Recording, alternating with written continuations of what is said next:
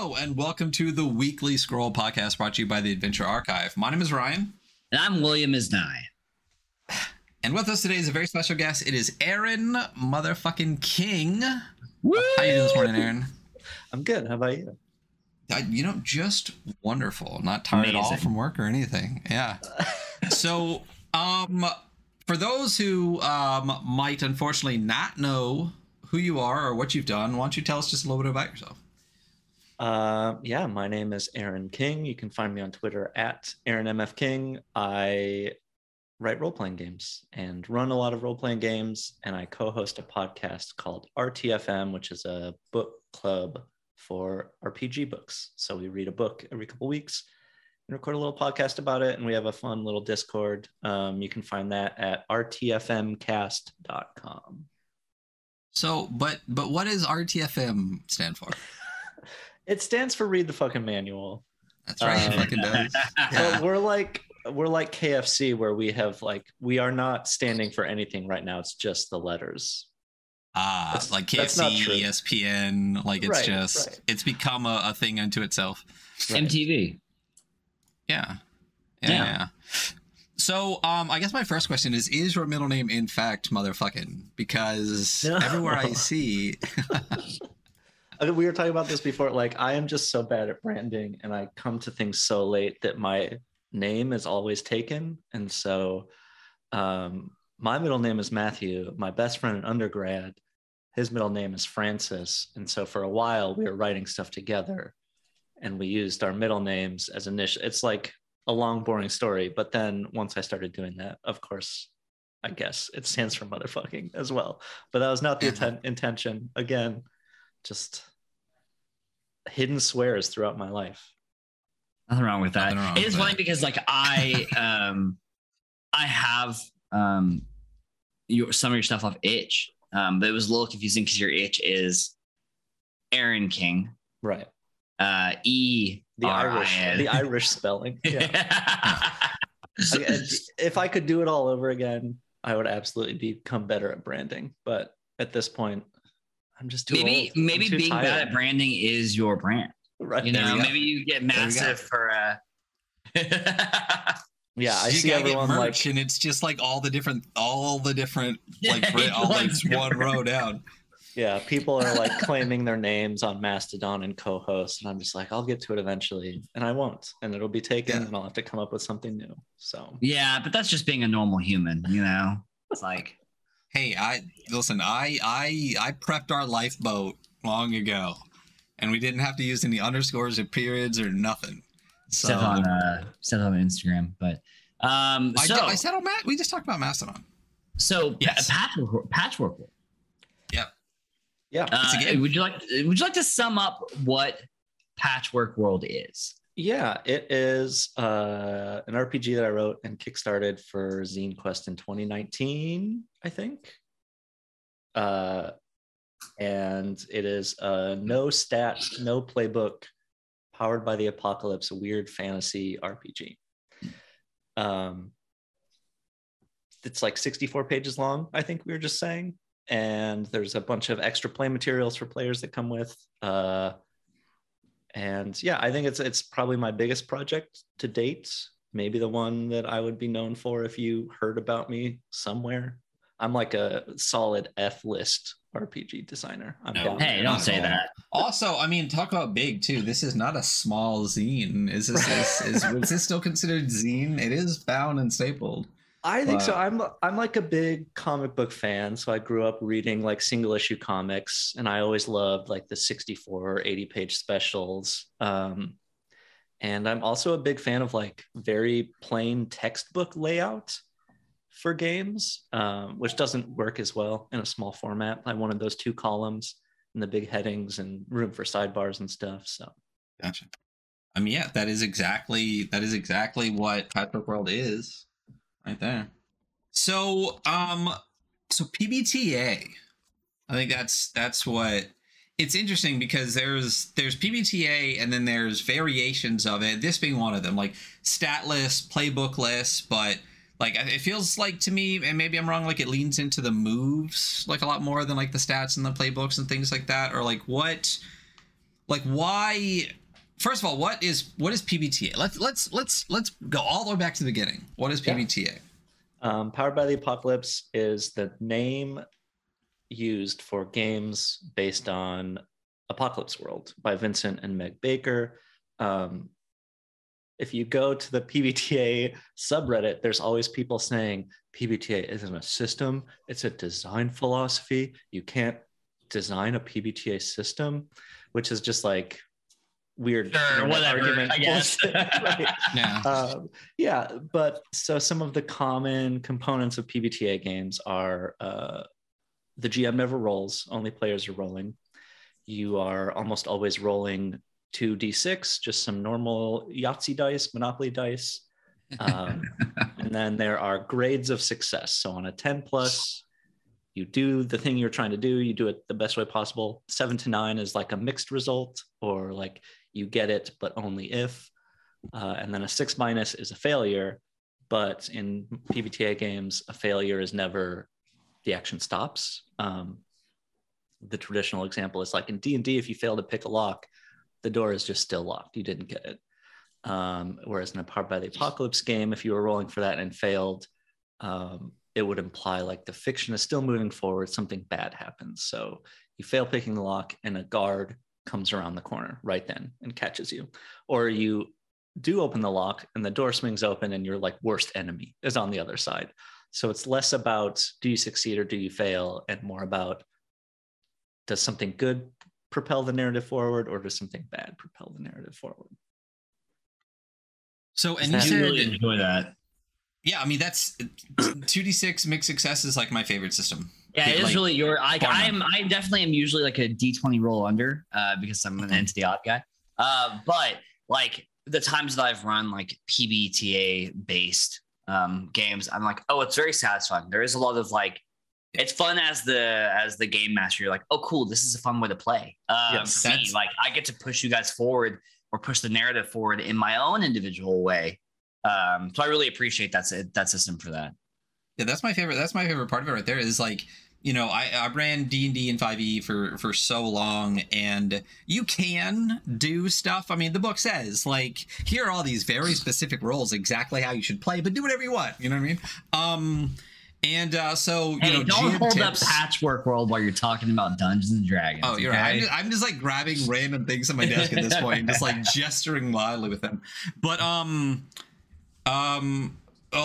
you know, DM tips. You know, just hit the hashtag on Twitter, and you'll find a million of them for a game that really, you know, whatever. Anyway, so is things like fail forward, yes, but and those are things I'm like, yes, that's how stories work. That's how games work. That's like, why would you just be like, nope, now what? You know what I mean? It doesn't make sense. So I love that. And as when you're prepping things, it feels so much more.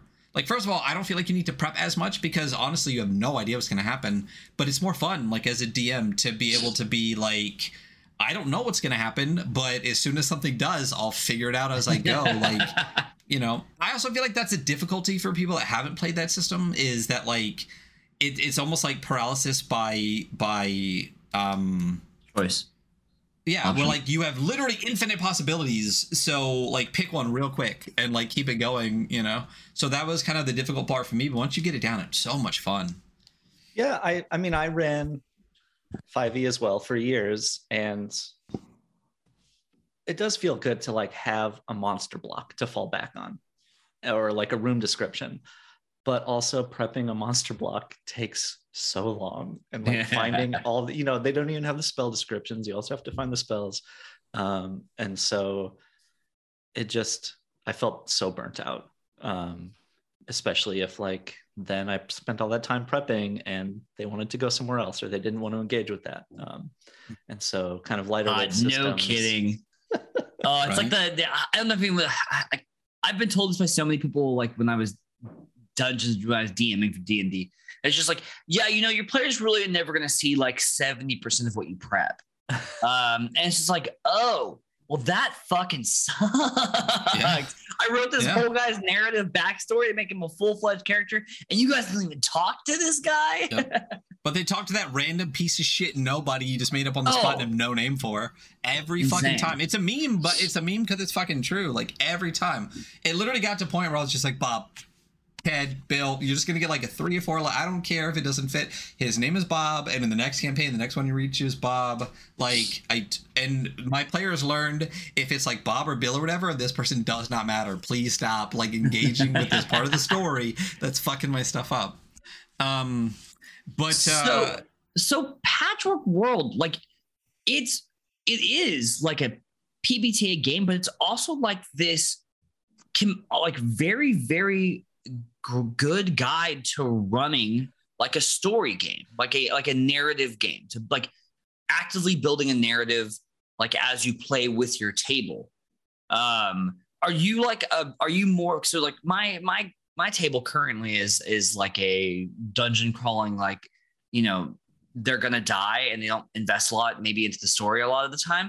Are your tables mainly more like narrative and story driven and character driven?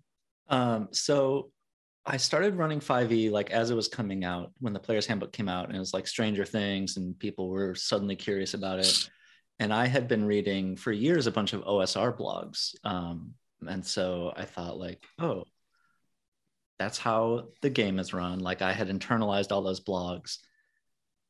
But when the rubber hit the road, these people just wanted to like hang out and be goofy, which is great. Like that's a style of fun and I love it. And they were not interested in managing light sources or even like necessarily strategizing. Like they didn't want to engage with it as a board game. They wanted to engage with it as like a bunch of funny levers and buttons to push and pull and see what happens, which is great. Like that is often how I play games as well. And so Patchwork World, really a lot of its genesis was like, I want to write a game for these people that I'm playing this game with every week. Like we played for 6 or 7 years, roughly every week or so. And it really did kind of show the limits of 5e as something that was helping me every week. Like I did not feel helped. I did not really, it took so much time to make it do what we wanted. And so I just thought like, I'm going to write my dream game. Fantasy heartbreakers are a thing that gets thrown around, but I just thought I'm going to write a game for these people that I play with. Like I'm going to put everything that I've learned in it, but also it's like for them, it's for these people that are busy, like they have full-time jobs and spouses or kids. They have ADHD, they have anxiety. They don't like keeping track of a ton of numbers. Like if they just want to pull these levers and push these buttons, how can I make that fun and exciting and like keep the spotlight there and encourage them to do that?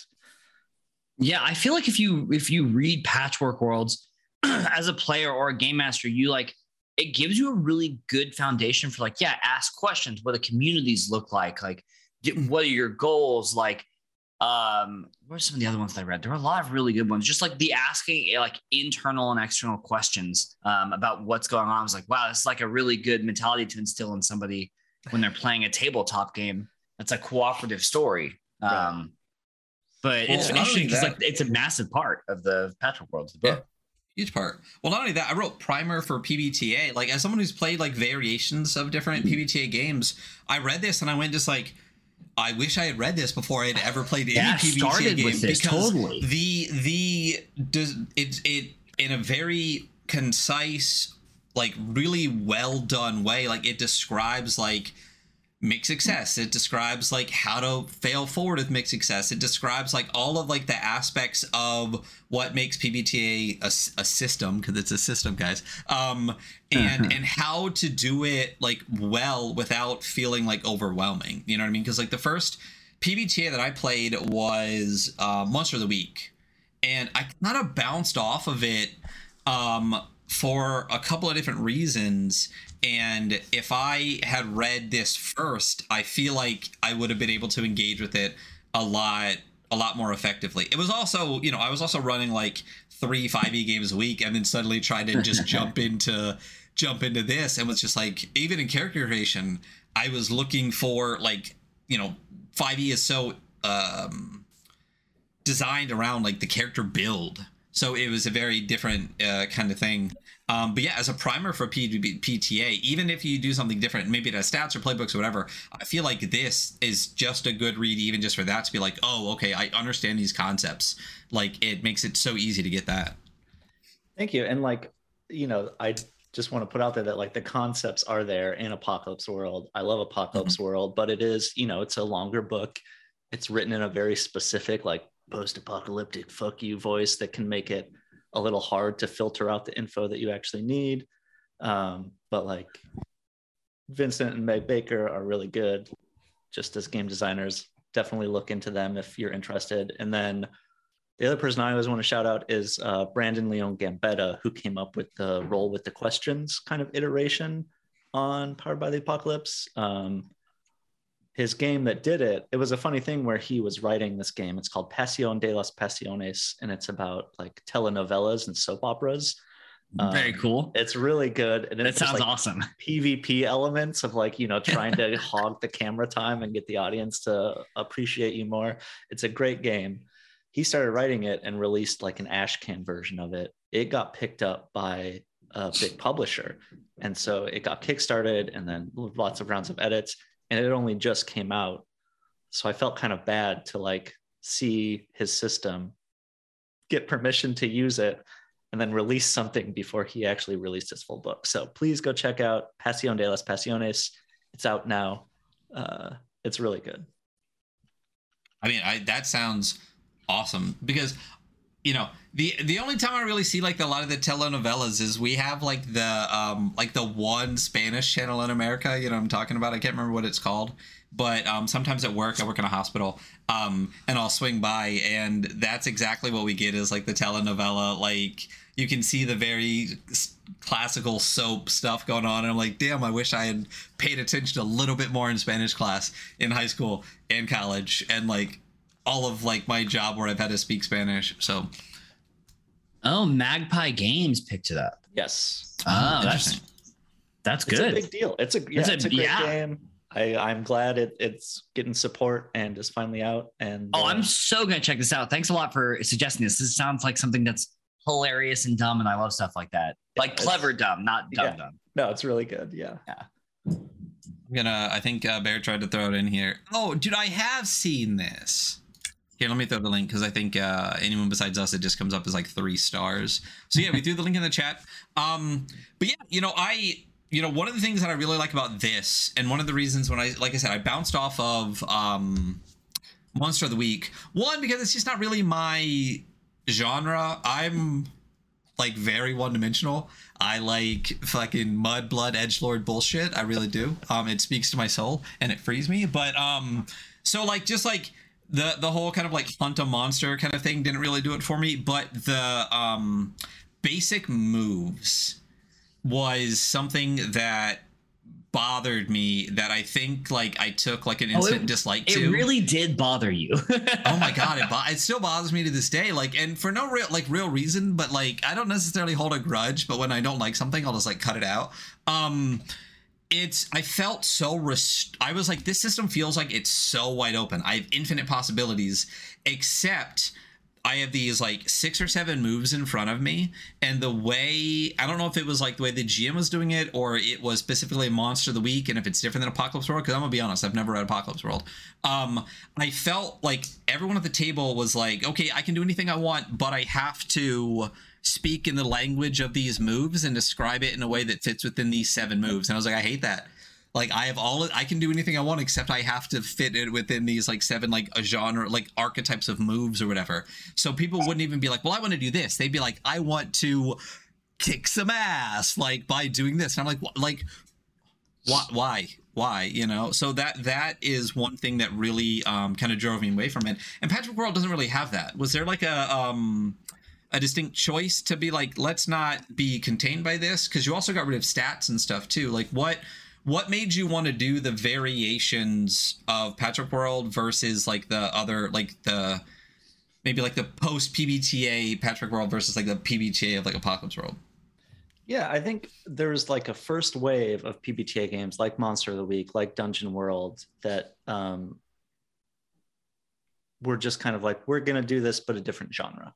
And it didn't quite benefit from like a full, I don't want to call them, I don't want to be mean to them. I don't want to say they're half-assed, but it's just sort of like, let's just try to fit this thing onto this existing structure, right? Without really kind shoehorn. of thinking. Right, exactly. But I think PBTA games as presented do kind of have that problem where you give the player a menu and you say, you can do anything. It doesn't have to be on this menu. But then you look at the menu and it's, again, like button pressing, like, well, this is here, I want to do it. And I don't know if it's a problem with how they're taught or how they're explained, but it comes up a lot in trying to run these games. I think, like, to me, I start connecting it to more, again, like old OSR stuff, or is it free Kriegspiel, like the FKR, this kind of free play. Like the literally, like, we're not even playing a game at this point kind of stuff. Yeah. Yes. Like really referees making rulings kind of thing, where if you have someone good running a PBTA game, they are reminding you, like, you don't just have to do moves. And then if someone says something, I think that a hard idea for a lot of people is if someone says something and it's not covered by a move, sorry, my upstairs neighbors, I don't know what they're doing. I don't know if you can hear it, but anyway, like if you do something and it does not trigger a move, the person running the game could just say, cool, it happens, you do it. And I've played games with people and they're like, wait, what? I don't have to roll? And I said, well, I don't know. I mean, if you want to try to fit it to one of these moves, or if you want some of these specific consequences listed here, we can try to do that. But also, like, if your character just wants to play a piano sonata really well, like, that doesn't affect the drama of the game. You don't gain superpowers by it. You don't mentally enslave someone with the power of your piano playing. Like, tell us about this piano song kind of thing. And I've had players coming from D&D be like, oh, I just feel too powerful. I can just do things without rolling. Yeah, I don't have to roll to see the room around me, you know? And so, yeah, I think a lot of those problems come from like certain play cultures, and just it's hard to move from I'm rolling perception, I'm rolling insight, that I don't trust the DM, they're going to spring something on me, to a more kind of cooperative, like, we're just all trying to have fun here. Yeah. Well, you know, I like moves. Like, I don't hate them. I think, I think how you use them is important. Like, I've played Broken Worlds, which is the Kill 6 Billion Demons, the webcomic that I constantly talk about. It's that PBTA. Yeah. And so there's like a move list, and it's all stuff that's very thematic for that universe, that puts you very much like in the narrative of that universe. But like, if you're like, well, I want to do this, I'm like, well, that fits this move. And I guess if it doesn't fit anyone, who cares? I'm just gonna let you roll 2d6 and we'll see how it goes. Maybe I'll give you a modifier if it seems something like within your character's, like, you know, realm. But yeah, the hardcore PBTAers would tell you, don't do that.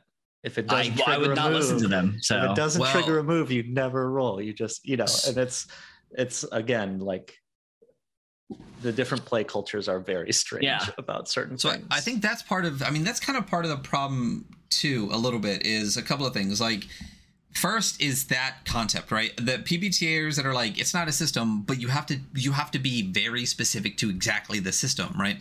And like, so when you're like, you have to do it in this very specific way. Like, I remember, didn't people get all freaking up in arms about Dungeon World and be like, that's not how you do this. Like, that is not a real, whatever. So like, I think the other problem is, like, you know, there's a lot of finesse to it, and I feel like a lot of that finesse comes from the DM and comes from rules language. And we've talked about a lot on the podcast before, where the language in which a game uses to explain things, whether it is overtly or more subtly, whether it influences the way people play the game. It's like fifth edition, for example. Like, it says you don't have to use minis, but gives you 5-foot squares for fucking everything. That's right. You don't have to, but here is exactly. So yes, you do. Like, that's the thing. And it says, here are these very specific, very strict rules that we even go to Twitter to to officiate because there has to be a specificity to it, but here's a page on page 3 that says do whatever you want, play it however you want. That's just not how it works. Like, the language in which a game is written influences the way in which the game is played. So like, when you have this language for PBTA that says like, here are 7 moves, right? And when you do something, you roll if it triggers one of these moves, but also you can do anything you want.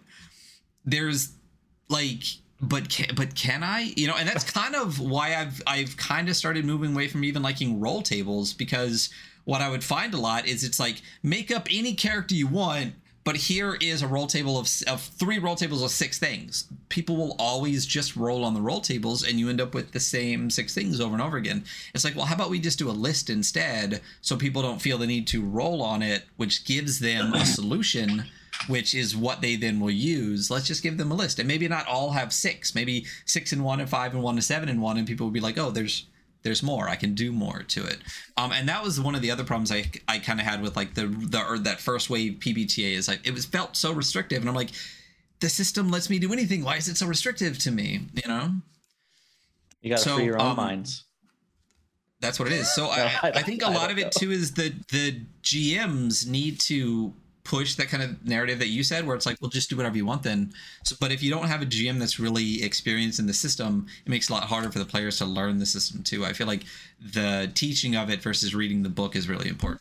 So one of the games we played a ton actually is Victory Basic, which is kind of like a dungeon world hack, which is one of my first PBTAs I really like fell in love with. It mixes like OSR, like stats and stuff like that, gets rid of playbooks entirely. You have more of like a character sheet, gets rid of moves entirely. You can do everything you want in as far as like DMing and GMing. It has character advancement the same way, but it keeps that whole like make success, fail forward kind of aspect to it. So I was like, oh, cool. Like, I can dungeon delve, but still just use mixed success as kind of like the basic system without all of that other restrictive stuff. And I kind of felt the same with Patchwork.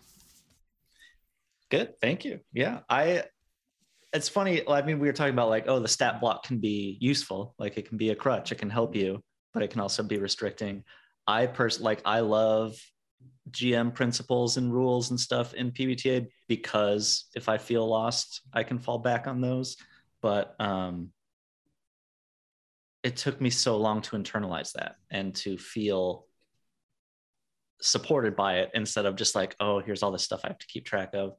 And so, yeah, I think, again, it's just weird play culture things. I spent years running a game for 2 of my best friends, and it's just the 2 of them. And years running a 3-person game? Yeah, I love it. It's my favorite God, that sounds format. amazing. Every character gets so much spotlight because it's only 2 people. Yeah. You don't waste a lot of time being like, should we do this? No, I want to do this. No, I want to do this. But we spent a lot of time. I mean, there was, you know, in narrative time, but we also spent a lot of time just kind of talking about like, oh, is this what my character would want to do? Do we feel like this triggers a move? And we would like co-write moves in the game, just like very slow play. And I feel like that really helped me get used to the system, the philosophy of PBTA stuff in a way that, oh, I'm just running a one-shot for some friends. That's the time when all the rules for PBTA stuff like can almost get in the way, like you were saying, of like, I don't want all this stuff. Like, I just want to roll some dice and see someone get crunched by a lizard man. Like, I don't know. And so I think kind of stripping the cruft, pulling away all that stuff that has kind of bogged down some of the longer games in PBTA is happening now in the same way that people have been doing that with OSR stuff as well. I was going to ask, do you think like running, and I think the answer to this can be obviously yes, but like running PBTA or like a PBTA style game for so long has helped you like really internalize those rules and like really crystallize how to run it well? I think so. Yeah. There's always people saying like, oh, I'm so nervous to DM. What do I do? How do I do this? How do I do this? And you can try to explain, here's how to start a game. Here's how to keep people on track or whatever. But the answer is almost always like, just do it. Like, just do it for 10,000 hours, fuck up a bunch, have friends there that will like support you, but just do it until you know how to do it. And it's the same as like getting a new job or learning a new skill. It's like, just get in there. It's gonna feel awkward. You're gonna fall, but like eventually you'll get a handle on it. Yeah, and that becomes fun. I mean, yeah, going back to Victory Basic, when I started running it, we ran it on stream, and I had Sursa, the writer for it, in Discord with me while I was playing, so I could be like, "Shit, what do we do now?" And one of the things that like when it clicked for me was when the players walked into a room and there was a chest in the room, but there were these giant I want to say corpse caterpillars, but that is very wrong. Carrion crawlers. I kept saying carcass. I meant carrion crawlers. And I was like, okay, so like when characters do something that triggers like something like roll and then fell forward or whatever. So they were like, okay, we just walk past. And I was like, okay, well, they're not attacking. They're just walking. So like, shit, like, what do I do? And I literally was like, what the fuck do I do? And he was like, well, like have them do like an agility, like what are they doing? And then like have a roll, right? So they're like, okay, well if they're walking fast, it's kind of like a stealth thing. So like do agility roll. And I was like, oh, because what clicked in my head, I was like, they're always the one, like it's the consequences of their actions, right? And that's what it was always said on my head. It's the consequences of their actions. So on my head, I was like, they're not doing an action, they're just walking by. And then he was like, no, they are. Like, they're trying to sneak past carrion crawlers. That is an action. Have them do the roll. You can initiate the roll based on the character's actions. It was like, it was right after the fountain. You guys, where the chest was, and had the ruby eye. The jewel eye thing. Yeah. Victory Basic, that game fucking slaps, actually. Fucks, yeah. So, I just wrote it down because I was like, I got to remember this one. But the thing in my head that clicked where I was just like, their actions trigger the consequences, but you can still ask for the rolls. I was like, it all settled into my brain. Now it makes sense. Like we can still do this. Okay, now we're good. And then it was so much fun after that. Like again, that's why it's my favorite system. So yeah, the like PBTA principle is like, you know, the GM makes a move when the players fail a roll, or when they look to you to see what happens. So if the players are like, oh, we're in this room, what's in here? That's when the GM can make a move. But the one I love is when they give you a golden opportunity, which is just like, oh, these players are just casually walking through the dungeon. That's a golden opportunity. Time to like introduce to them now the potential dangers of this dungeon. Like you do not actually get to casually walk through. You kind of, you know, you hint at future badness. You say like, oh, you see a corpse in front of you, the last idiot that tried to just like saunter down here, you know, and then that can snowball. And but it is, like you said, it's like, wait, what the fuck? There's no, I don't roll an attack. What am I supposed to do? It's a weird hump to get over for sure. Yeah. But yeah, I mean, I highly encourage it. Once you do get over that and it clicks and you feel comfortable, if you're the kind of GM that really likes improv and really has, like Hunter was one of my players in the game and he's a great player, when you have a good group of players and you really enjoy interacting, I'm a total shit player.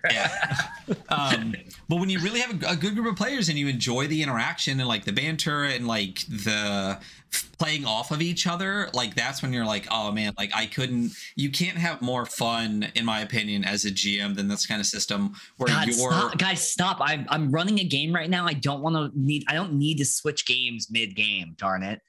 But maybe you do. Yeah. Hey, listen, I'm just saying real quick, that we might have had a Christian Sorrell in chat saying he would really love to play some Patchwork World, so we might need to set something up. All right. I'll do it. Creator cut. There you go. So switching gears from this like very PBTA focused talk, the Patchwork World, the actual setting. Can you kind of talk about what the Patchwork World is and your inspiration for like its origin? Yeah, because it's like a very interesting like conceptual setting, you know. Thank you. I'm anti-lore, anti-setting. I don't like telling other people do this here. And so I mean, growing up, I was a big fan of Planescape for Advanced Dungeons and Dragons, which was very much like, oh, you're in a fantasy world, but now you can go to hell, and now you can go to the magical forest where all the animals talk, and it's just like limitless possibilities. Yeah, I mean, I'm a big fan of the Infinite Staircase, so yeah, it's just like such a fun setting, and like here's the infinite plane made of gears and the weird little meat robots that run it. Just the idea that, you know, you could open a door and fall through and be somewhere completely different was always really cool to me.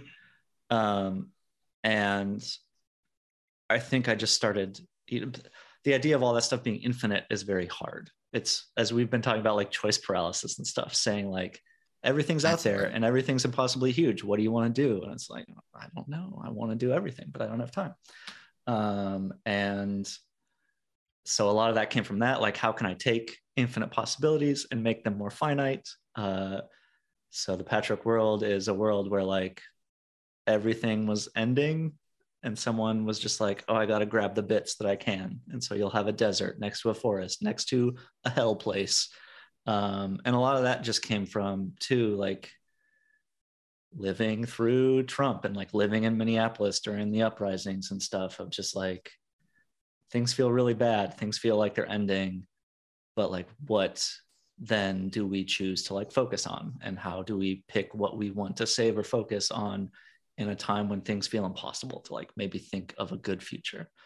Right. So there's a lot of that in there. And also just a lot of like, I don't want to be committed to politics in a castle. What if I get a bug up my butt to do a desert adventure? Yeah. I can just do it now. Like, there's a weird place over there. I can send people to that. And again, just like OSR inspiration, I love the idea of hex crawls. And, you know, there's all those fun tables in old D&D for like, here's the river monsters, here's the swamp monsters. And yeah, I wanted to use them all. I wanted to get a chance to visit all those different places. Here's the dinosaur place. Great, ride a dinosaur. Next session, we're doing a river run on a raft. Like, and so that's what my intention was in running that setting. Like, I ran it for years. And, you know, there is the temptation to say like, here's what I ran. Here's the world. Here's the lore. Here's the rules. Here's the people there and the places. But again, I hate those really long lore Bibles.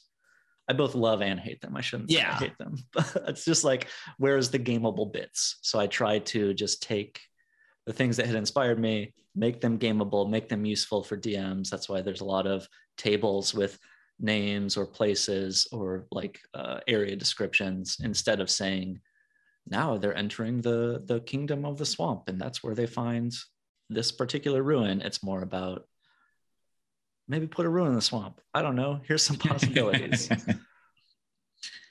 Very cool. Yeah, it's there are a lot of appendices in this book that are like, I mean, they're not. None of them are like. It's all appendices. Yeah, none of them are insanely long, and they're all like, yeah, very gameable. Very like, I can just look, roll, and we got it. You know. Yeah, I also just like I think, like, as someone who likes to read, like, I love lore, but when you're at a table with players, like, it's really like they're most of the time they're not going to read your lore Bible. So I think this whole like Patchwork World's laid out, and like, if you understand that it's a bunch of different stuff and it changes it constantly, and like even places you've been already can change when you go back. Like, I really appreciate that, and I was like, that's a fun way to like play a game for people who are going to buy in enough to enjoy that, you know. And again, like, I love the super realistic gritty dungeon crawling. I just don't have the play group for that. I don't have enough friends that are like, yes, we can get down on this, time to do it. I have friends who are just like, who did we talk to last session? I don't care anymore. You know, like you were saying, like, where's this? We talked to that blue guy. Let's go visit him. I'm tired of this castle. I'm tired of this town. Let's go somewhere else. And just like, I wanted some tools to support people just like being a flibberty gibbet and kind of doing whatever they want. And so I get to do that. And I am lucky enough to have other friend groups that will try different games with me. I've been getting into DCC. I love, you know, some of that crunchy, dirty stuff as well. And speaking of other games you've written for and written, first there's, I mean, still kind of within the PBTA realm, you've written some stuff with Adam Vass for Babes in the Wood. I was a consultant. um, Adam is super nice. Gave me one of my first freelance jobs, like in the industry. We met just before the pandemic at Big Bad Con. It was super cool. I got to see him recently when Law Dispute was coming through Minneapolis. We got some vegan fried chicken. But Babes in the Wood is super fun. I liked running it. I've run it a few times. And when he was doing the second edition, we just like kind of sat down on a call and talked through some stuff. So I don't know that I technically wrote, well, I did. No, I wrote a little section for it. No 36 from outer space. Yeah, it was in like, there's like a little like All Hallows zine. I'm literally looking at it, right? It says by Aaron King, aaronking.h.io, no 36 from outer space. That came later. But when he was kickstarting the second edition, we got to just hang out and chat about kind of just what we're talking about of like, what's the philosophy here? What's the moves? What do you want people to do? And just had a really nice like download and talk about that. My long 2-player game, we started with Apocalypse World. They were on like a ship that was going through space forever, eventually crashed. And then we did a bunch of little vignette games to like establish them on this new world. And one of them was a few sessions of Babes in the Wood, where these kids are like celebrating the landfall holiday a year later. And they're on this, still kind of new planet, creepy, going through the woods kind of stuff. And so big fan of Adam, about to run some cyber metal soon. Big fan of Babes in the Wood. Yeah, we're all big. I'm not wearing, I had I'm not afraid to die shirt that has fucking Snoopy on it with it. I was wearing it the other day. Oh yeah, that's the other one. My friend's like, what is that shirt? I'm like, it's amazing. Don't question it. Yeah. So, well, even this one, I'm like, it's a fucking baby with barbed wire and it has nowhere on it that say anything about World Champ or Adam, but it fucking fucks. Like this shirt is awesome. World Champ Game Co. Check it out. Yeah. Oh yeah, we have declared many times this is an Out of Astan podcast, and we will not back down from that. So, and not only that, a game with like I guess a little bit of an interesting story behind some of it is Speedrun is another kind of like big game that you put out. So the game that Chaosium does not want you to play. Right. It's funny because I remember like seeing it, and then I was like, okay, don't forget to download this. It's in like one of 30 like screens on my phone, so I went back to it and it was just gone, and I tweeted you, or like I messaged you and was just like, hey, I was trying to download this game and it's just gone, what's up? And you're like, it's gone. Baby's first cease and desist. It's a badge of honor now. Speedrun is so RuneQuest is a classic RPG. It's kind of the second RPG, people might say. It is Bronze Age fantasy, like ancient world fantasy. And I really like it. I like RuneQuest. But again, my friends will never play RuneQuest because it's like, there's no classes, so it's hard to make a character. It's hard to, you have to visualize it from the ground up. There's hit locations. So every time you hit someone, you maybe have to dodge. And then if you hit them, you have to roll where you hit them. And there's different hit points for each arm and leg. Like it's just this crunchy game, simulationist game. But I love the idea of like this, something set in the ancient world, like before even history as we know it, where people are like learning to forge new metals and running around in sandals, and there's no nation. Like it appeals to me that there's like no superpower. You're just stuck in your clan, your family and stuff. And you call on the power of the runes to do magic, and everyone knows a little bit of magic, and there's like a midwife that can heal your broken bones or whatever. And so I thought, well, I'll just make a little game, a little demake, as Will Yobst calls them, of like, how can I get what I love about this game to my friends that have ADHD or whatever? And so I made this game called Speedrun, and I used some runes from RuneQuest, but I was putting it out for free. I thought it would just be like, when people put Mickey Mouse on a zine or whatever, like I'm not infringing on their product. I'm not, I would want people to go buy RuneQuest Adventures to run in Speedrun, but I guess someone narked on me, and I got they sent a cease and desist to itch.io, and they took my game down. Well, congratulations on the cease and desist, like, yeah. Hey, what a solid moment, Real punk rock. But I fixed it. It's back up. Sans runes. There are no rune fonts in there. You'll have to use your imagination to think about what these runes look like. But yeah, it's a really fun game. I just finished running like a full, it's a seasonal game. So there's 5 seasons, and each season you do an adventure, and then you have a downtime action. So time passes very quickly. And I just finished my first kind of full year campaign running for some people. And it was, I think, a lot of fun. I think it's a good game. It's super enjoyable. I really like it. I mean, I don't know how to describe it besides that. Like, it's I've never played RuneQuest. I've never read RuneQuest. I don't know anything about RuneQuest. But as soon as I read this, I was like, I would play the shit out of this game. Like, this is really great. And it's really interesting because, like, I've started trying to catch up on your podcast a little bit, and I remember the episode where I don't remember whether you said it or whether Max said it, but specifically was giving you shit about like not liking lore, and I was just like, oh, that's interesting. And then I remember like Patchwork World, where I'm like, what's great about Patchwork World is how little lore is there, but how easy it is to build on it.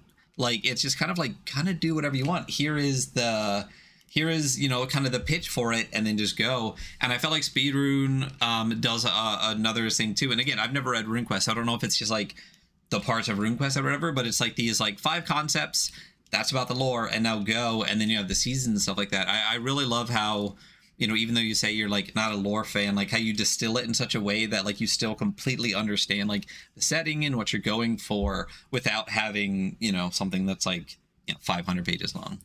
Yeah, and I don't want to talk shit. Like, for me, it's the joy of like when you first see Star Wars and you're just like overwhelmed with all these cool alien freaks, and then you like go get a novel about it, and it's like, we're gonna spend 50 pages on this one alien freak, and he's like a dad. I don't know. It's just like when you start to develop that lore, it's almost never as good as what you first imagined. And, I spent my time as a teenager, like reading Star Wars encyclopedias. It was a joyful experience for me. I don't want to besmirch anyone who does anything like that or enjoys that. I just eventually started to realize like, oh, I was having more fun just imagining these things. I don't need to read another 400-page novel about Boba Fett.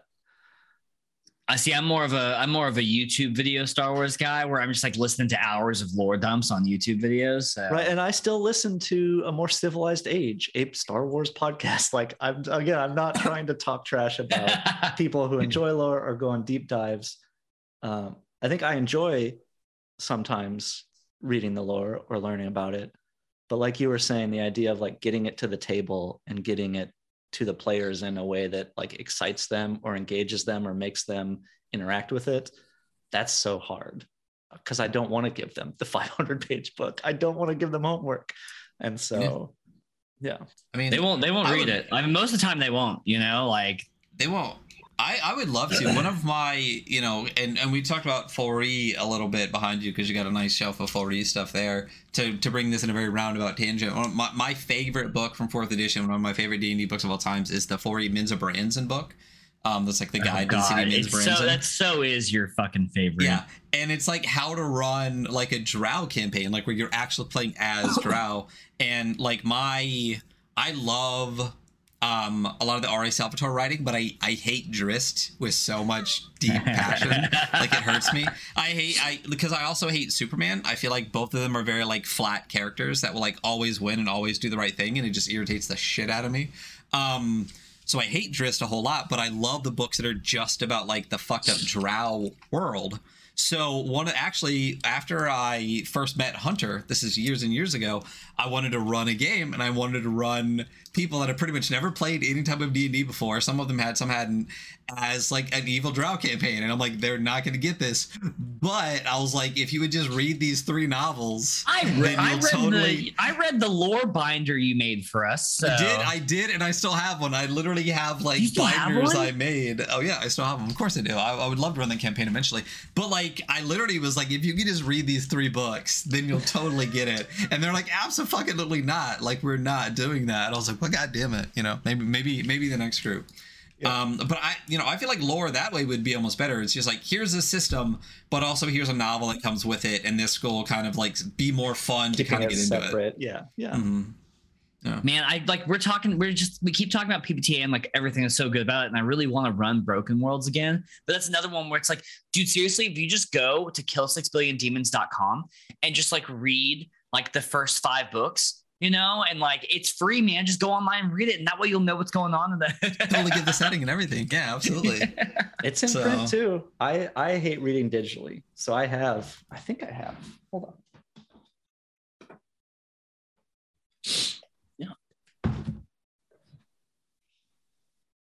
It's in print. You can get it. It's here. Oh yeah. Oh, look at that. Yeah. That's so funny. Yes. I have yet to even visit the website, no matter how much he talks about it. So I'm really glad that one of you guys has. So good. God, you're making such a mistake. Book 5 is almost done. I got 10 other things on my list that I'm not doing that I need to also not do before I not do that as well. So I'll get to not doing it at some point. You know what I mean? Bro, I'm gonna read it to you. You know what? Let's fucking do it. Yeah. We'll just get on a call and I'll just like be not doing the things I should be not doing, and then you can just read it to me over the phone. That would be the ideal way for me to consume that media. So even beyond that, now what you've done more. We talked about it a little bit at the start of the stream. The RTFM, Read the Fucking Manual podcast. You are also a podcaster with Max. Max Lander, not Wellander. Right, it's Maxwell Lander. Lander, yeah. Yeah. So, what got you into first like that podcast, and like how do you know Max, and what specifically made you go? At least for the first couple episodes that I've read, go listen. Here's this book that we think is terrible. Let's read it and just rip the shit out of it for like an hour. It does get a bit more positive in the future, only because we are taking so much psychic damage from reading so many things we did not like. So if the appeal is you hear us be mean to books, it still comes back eventually. We will always end up reading a bad book here and there, but it becomes less of the main focus later on in the podcast. But yeah, I've been buying and reading RPGs. I grew up in a town of 500 people, and so I didn't have people to play games with. But I would take my allowance to the Walden Books, to the nearby mall. Like, we would drive 40 minutes to the town nearby, and I'd spend my allowance. And I could never really afford like a full, I would save up. Maybe at Christmas, I would get the Player's Handbook for AD&D or something. But other than that, I would be buying like Dragon Magazine and Dungeon Magazine, because it's what I could afford, and just like reading them. The hobby for me, knowing that I wouldn't really get to play, was reading them. And so that's always been like in the back of my brain. I didn't really get to play RPGs until I was like after I dropped out of college and then eventually gone back. So reading them like as books has always been interesting to me. Will Yobst, who is the co-host of the Brain Trust podcast with Adam Bass, talks about games archaeology, and Will really loves Gamma World, which was like the first sci-fi mutant fucko D&D kind of game, and they ran a game of it, and they talk a lot about like just trying to approach the game like being honest to it, and just trying to approach it in a way that it wants to be approached. And like, yes, it's arcane and weird, but what if we actually spent the time to like play with it the way we are instructed to, as like a learning experience? So that was in the back of my head. I met Max during the pandemic. We've never met in real life. Max lives in Halifax in Canada, and we both met in the Brain Trust Discord and would play games together every once in a while. And eventually we were just like, well, it's still the pandemic. We still want to hang out. Let's do a podcast, like just as an excuse to spend time together. So yeah, every 2 weeks now we read an RPG book, usually something a little older, often something a little like obscure or arcane. And we record like an hour-long episode talking about it. it's been really fun. It started as just, like I said, a way to hang out. We did not have any expectations for recognition or anything like that, but now we have a little Discord. We run some games there, and we are this year kickstarting a game together for Zine Month for February. Oh yeah, nice. So what are we kickstarting? Like, do we want to get to that now? Like, what? Like, I didn't know this. Yeah, it's pretty recent. Like literally 2 weeks ago, Max said, "Oh shit, should we do something for Zine Month?" And we were like, "Yes." So this is, it's like a flip book. There's a name for it in French, but it's like the book there. You get to the middle, and then you are done with it, and you flip it over, and it's a new book on the other side. Oh, I got it. So yeah, he's doing one game. I'm doing another game.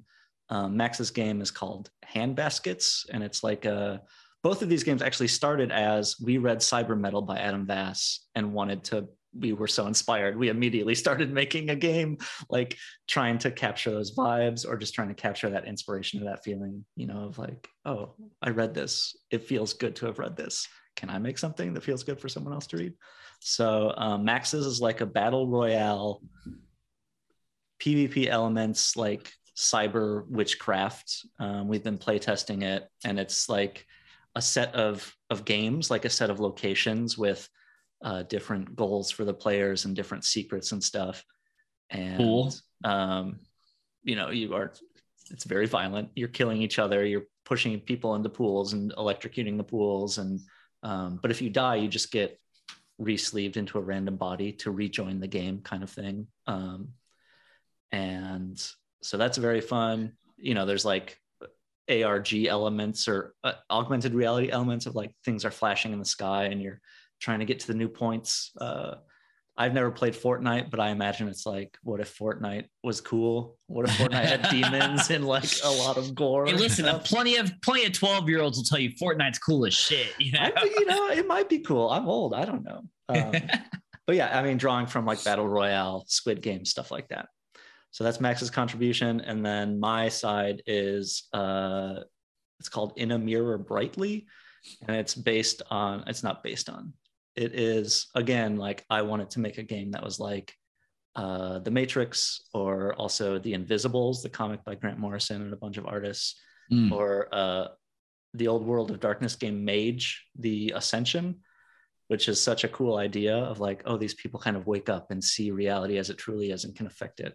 But the game system, just like in my experience, does not support any kind of fun play for me, Mage, The Ascension. So right, this is my demake of that, and it's just about being in a little cell of cyber magic weirdos, trying to fight the man and keep the bug lord apocalypse from coming, and also, just being a weirdo at the same time. Well, I'm gonna back this project. So I was gonna say, like, that's fucking, like, that sounds awesome. Like, when is this dropping? Like, when does it start? When does the funding start? Funding starts February 1st.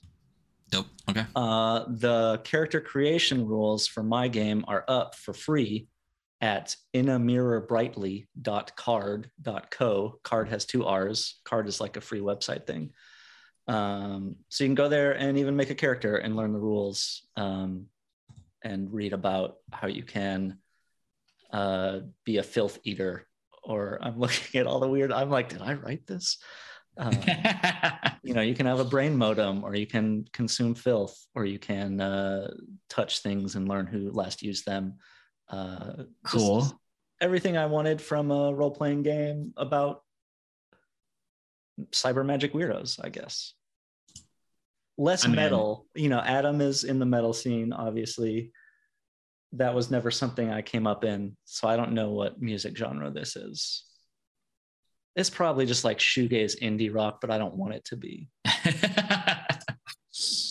I don't know that much about music. I don't know. Yeah, I mean, I have not listened to a lot of shoegaze recently. That is a little bit ago, but no, that sounds fucking awesome. And I mean, your game sounds awesome. I love me some cyber magic weirdos. But the like Max's like battle royale, like that sounds I feel like we are going to need to have you guys on again to talk about this at some point, or play this, or do something. Yeah, we've been talking about having Max on. We should play it. We've been talking about reaching out to Max because Himbos is fucking awesome. So yeah, Himbos of Myth and Metal was like it's such a solid name. It's very good. Yeah, it's a beautiful book too. It's a little A5 hardcover with great art by Mary Verhoeven. Yeah, it's just a great looking book as well. But it's like a very campy fantasy RPG. Totally. Yeah. I really, yeah. Little Max plug, Himbos right there. There it is. Yeah, there it is. Yeah, it's like I love that, like the kind of like how it's faded into the thing. You know, it gives it so much texture while still just being like it's just a book, but it is. Yeah, this is fantastic. But yeah, you guys, I mean, we would love to have you guys back and maybe do some. So what his is called a Handbasket and yours is called what again? In a Mirror Brightly, which is a funky name, but we each had lists of like 20 names, and we were going through, because we decided to do this a week or two ago. I mean, so mine is like mostly written. It's a project that's been on the back burner, and Max had been working on his since reading Cyber Metal as well. So I don't want it to sound like this is spinning it off slapdash. Yeah. The stuff is mostly done, but we didn't have names for it. And so I had a bunch of awful names. And I picked this awful name because it was deadline time and we had to make the Kickstarter page. So. It's a great name. It's one of those things where you feel like, is it an anagram? Is there more? Like the Inner Mirror Brightly bit of it, like it flows really, really well. Like it's just kind of I feel like you could say it a bunch of times and then like it becomes a tongue twister after a couple, like it feels good. It's so is it the Bible? In the Bible, I think they talk about seeing people as in a mirror dimly, or like the translations are different, but like as through a looking glass dimly. And it's just about like, we will never experience the true world. There's like an existential aspect to it. And I thought this is a game about like being bright and like saying this world can be magical. We are not just seeing a future heaven promised to us. Like this is our world right now. We're looking good in this mirror. We are looking bright. And so that was the intention. I don't know if it'll get there, but no, that sounds fucking awesome though. Like you should definitely like, is there anything in it that says like, this is why this is what it is?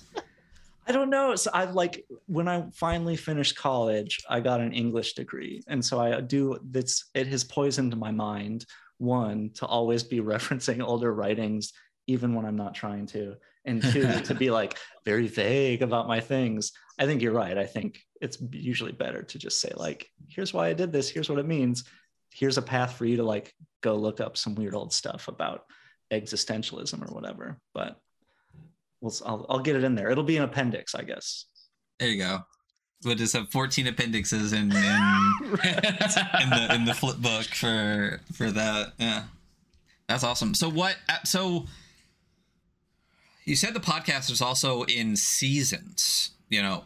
Where you're doing. Is it you said 12 episodes? Like how many total episodes? How many seasons have you done with the podcast? So later today, we are recording our season 2 finale. Basically, we do 2 seasons a year. Since we're doing every other week, it's 26 episodes a year, which is 13 episodes per season, 12 games, and then our ranking of the games finale. So when we started this, it was just very meandering. It was some games we had heard of and maybe wanted to read. And then this current season is a lot of shorter games and more recent games because we totally overdosed on like 400-page hardcover books from 1981 or whatever. Yeah. But in the future, we will have some themed seasons.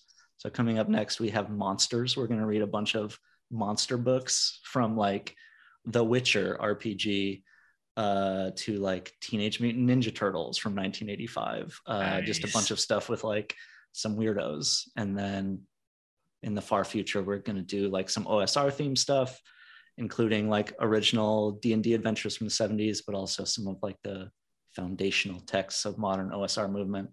And who knows where we're going from there. But it's just very funny to be like, we did this on a whim and now we have the next 2 years of our life sort of planned out.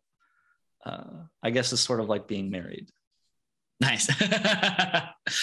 Very stable. Yeah, exactly. It feels good to know no matter what, I'll read a shitty RPG book and talk about it with Max. So. Yeah, those old ones, the big ones get brutal too. They're like rough. Writing has come a long way. Yes, writing, editing, layout. I'm so glad that we are living in like a golden age of RPGs. So after this current project that you're kickstarting, how long are you going to be kickstarting the project you're doing right now for? Is it going to be for the entire month of February? No, it's 2 weeks. I think it ends on the 16th. Okay. Yeah. So just I've over heard 2 that. weeks. I've heard that shorter crowdfunding projects are better for creators. That's what I've been told. I, again, am bad at branding. Often, I'm also just kind of I'm not going to say I'm a jerk, but if someone tells me like, here's the way to do this, my instinct, often a toxic instinct, sometimes a good instinct, is to go, but what if I did it different? What if I did it my way? And so I just, I hear those marketing ideas, and often they are good, and often they're coming from a good place. This one we're doing for 2 weeks. I think it is a good idea, but also like that's all my brain can sustain for dealing with Kickstarter. Who knows? Maybe someday we'll just do like, this is our 3-month Kickstarter. We're going to really screw with the system. But yeah, our only stretch goal is if we make $10,000, we will meet in person. Nice. So there's that. I mean, you guys should just do that at some point anyway. It's, lately, without like throwing a bunch of names out, like I've talked to a bunch of creators that are working with other creators, and they're like, yeah, we've never even like talked on the phone or like even like seen each other on video and everything. I'm like, how? Like, well, like, what do you like? My first instinct is just, oh, we're talking. Let me call you. Let me just hop on a Zoom call. Let me do something. Yeah. Yeah. And I think there is something maybe romantic about like, oh, we're just writing letters back and forth. And we're doing it that way.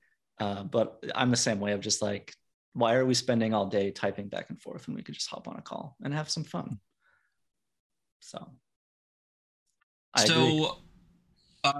there a page is there like a preview page set up for the Kickstarter yet?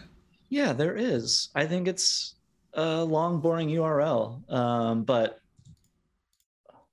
let me see. I'm just going to Google Kicks. So the project name, the umbrella for both these books, is Low Res Futures. So I bet if you Google, nope, that doesn't get you anywhere. I don't know. Keep an eye out. Come to my Twitter. I'll tweet about it. If you go to the card I was talking about earlier. Low Res Futures, 2 RPGs, 1 flip book. Yeah. Boom. Millenarian Cyber Witchcraft Augmented Reality Death Games from 1990X. Yes. Max is like a video game developer. So there's there will be augmented reality stuff where you can like put your phone over the book and it will reveal cheat codes and nice character options and stuff like that. That is awesome. I feel like cool. I feel like I saw a tweet maybe. I feel like I saw maybe a tweet. Max has already been like prototyping it. He did like a cover mock-up and then put his phone over it and it said "Hail Satan" like flashing in text. Yeah, that's what it was. So we'll drop that for those listening. We'll drop that into the descriptions of the video when we drop it on YouTube and everything.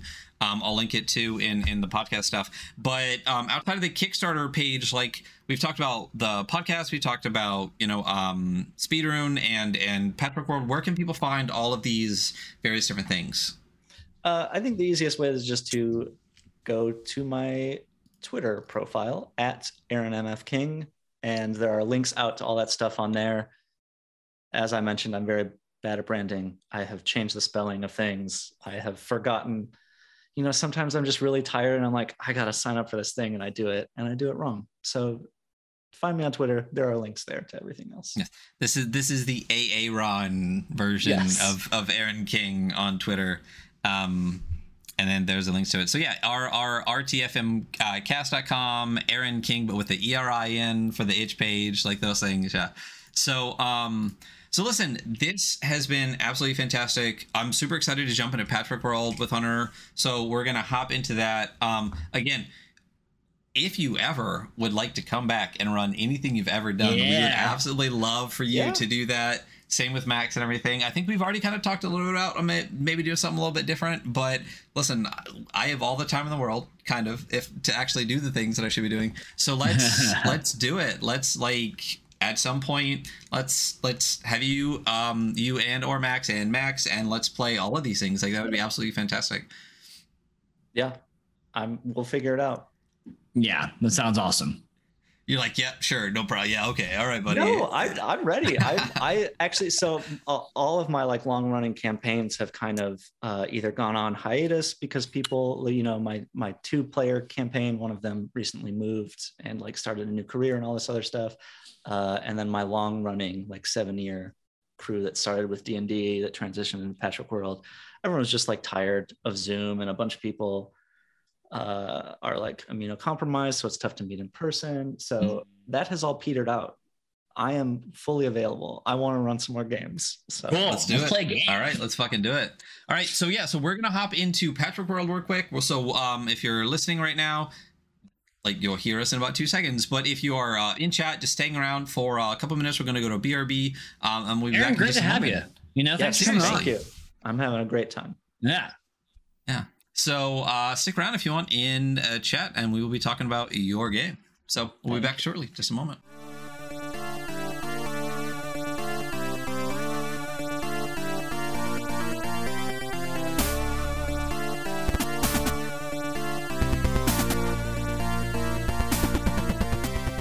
Hello, and welcome back to the Weekly Scroll podcast. It's me and my boy William is Nye. Something. Yes, William is nigh. That's what it was. There we go. Hey, So we're just chatting. We know what's going on here. This is our first show. Nope, not even the first show of the year now. But we were just chatting with the wonderful Aaron motherfucking King about Patchwork World. I'm holding it up. You know, I realize now, and this is something we forget normally. If you're listening to us, I do apologize that we have not been describing a lot of the things. So what I'm holding up right now is Aaron King's Patchwork World 6th edition. And what you see on the cover, honestly, this is straight up one of the best covers fucking ever. Yeah, it's a really good cover. If I knew nothing about the game, which I didn't, obviously, when I bought it, I wanted it so fucking bad. It is a person, right, with 6 angel wings, with 4 nails going in their head, holding a little skeleton. Here, let me turn off my fucking blur for a second for those that are actually in chat here. Holding a little skeleton in their hands. But then over top of all of it, in I think I remember Aaron saying that it's Impact. It says Aaron King's Patchwork World 6th edition, like edge to edge in a really gorgeous pink. And anyone that's seen the show knows we're kind of a fan of pink here. Just like fucking awesome, straight up, easily one of my favorite covers of all time. Really fantastic. But we just got a chance to talk with Aaron about this and a bunch of other stuff. So if you are just listening to this part, listen to the episode before this, because they're fucking awesome, and I'm excited to get into this. So, are you ready for this? No. Oh well, fuck. All right. I'm full bore panicking right now. I have no idea what's going on. I don't even know where I am anymore. I mean, what's interesting is it has been probably like 6 weeks since we brought up like a book and flipped through it on stream.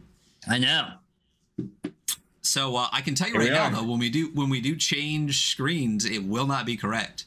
So let's get this set up real quick. Okay, cool. I'm just gonna entertain everyone listening for the time. I'm gonna regale them with the stories of my adventuring, I guess. You should, please do. What was your last adventure?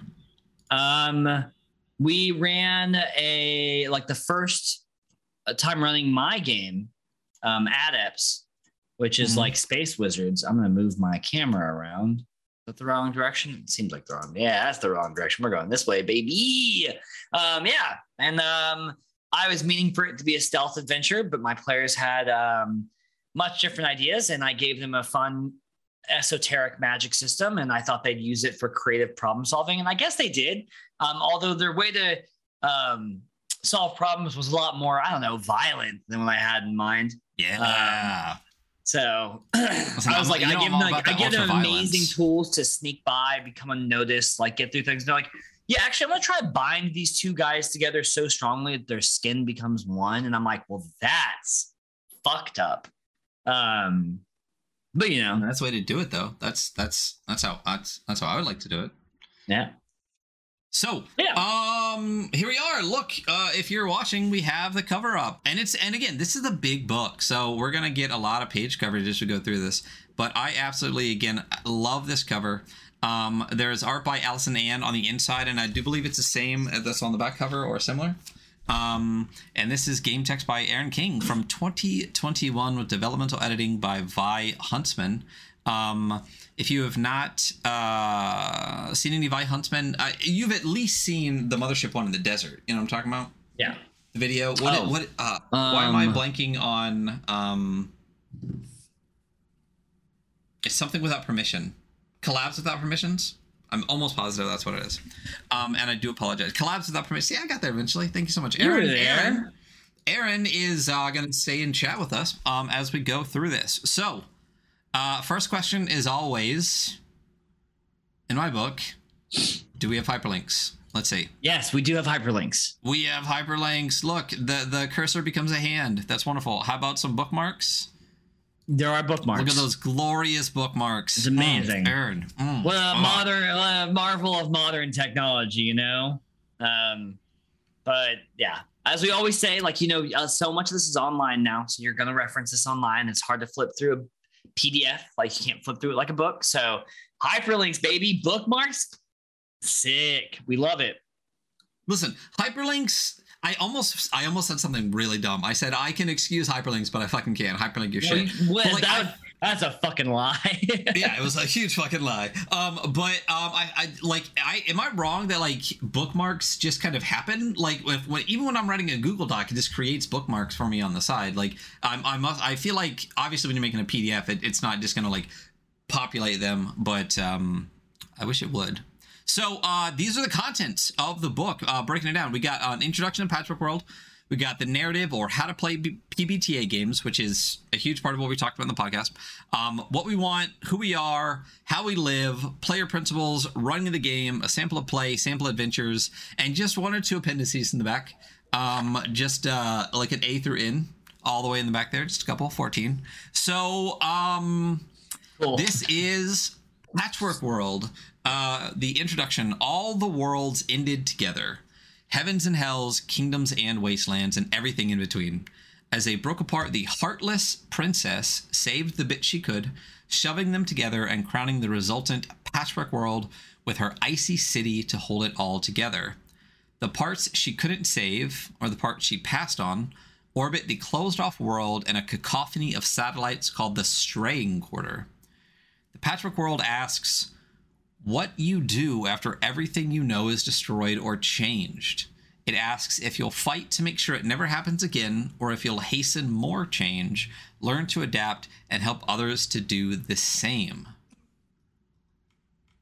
So, for someone that doesn't like lore, the amount of evocative stuff you can get from literally 3 paragraphs and probably what amounts to like 5 sentences is crazy. Yeah, totally. I mean, you have a very good, like, also I just think it's a cool concept, like this world that's just bits and pieces, and then around it fly the other bits and pieces, you know, like, is it so rife for like weird adventure, you know, asteroid hopping adventure too. Well, and I think the as soon as Aaron started talking about Planescape as kind of an early inspiration, like I was like, I mean, of course, like reading even just a little bit, you're like, I totally get where that came from. And that freedom that something like this allows to do whatever you want, because it's like the whole world broke apart. So you could literally have like mountain next to fucking well, you can have mountain next to desert anywhere, but you know what I mean? Like you can have like chunks of the world like slap right next to each other. So Sigil, the land that it's in, that middle space that has. Listen, I want to kiss you on the mouth for saying that right. What? Sigil.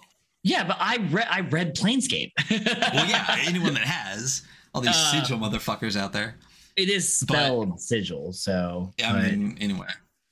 But anyway, you were saying. But the land that so Sigil, like, it floats above like the center mountain in this like essentially like the hub of this great wheel, right? Mm-hmm. And the great, that land has as a slice of all the other planes coming here. So it kind of reminds me of that. That's what I was thinking. That's what I was trying to get. That makes sense. Yeah, absolutely.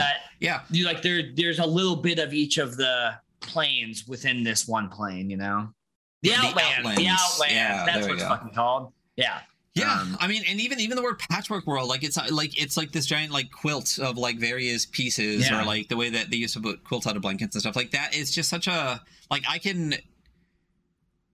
there's so much evocative. I'm using the word evocative a lot, but like I can imagine. Say it again. Just evocative. Listen, you're evocative. Thank you. So I love the idea of like one piece of something that's very discordant with something else, like so slapped together that it's almost like chopped off. Like if you had like a mega city that was just like broken off and stuck next to something like completely different, like a freaking farm with like cows or whatever, but like not like obviously like you don't just move out into it. It's literally like slapped up next to it. I love the idea of things that are just like literally a chunk and a chunk just smashed together. And you get that from, like I said, I could see this being a fun one. There's a project that I think you might have backed that I don't have yet, but it's called Sprawlscape.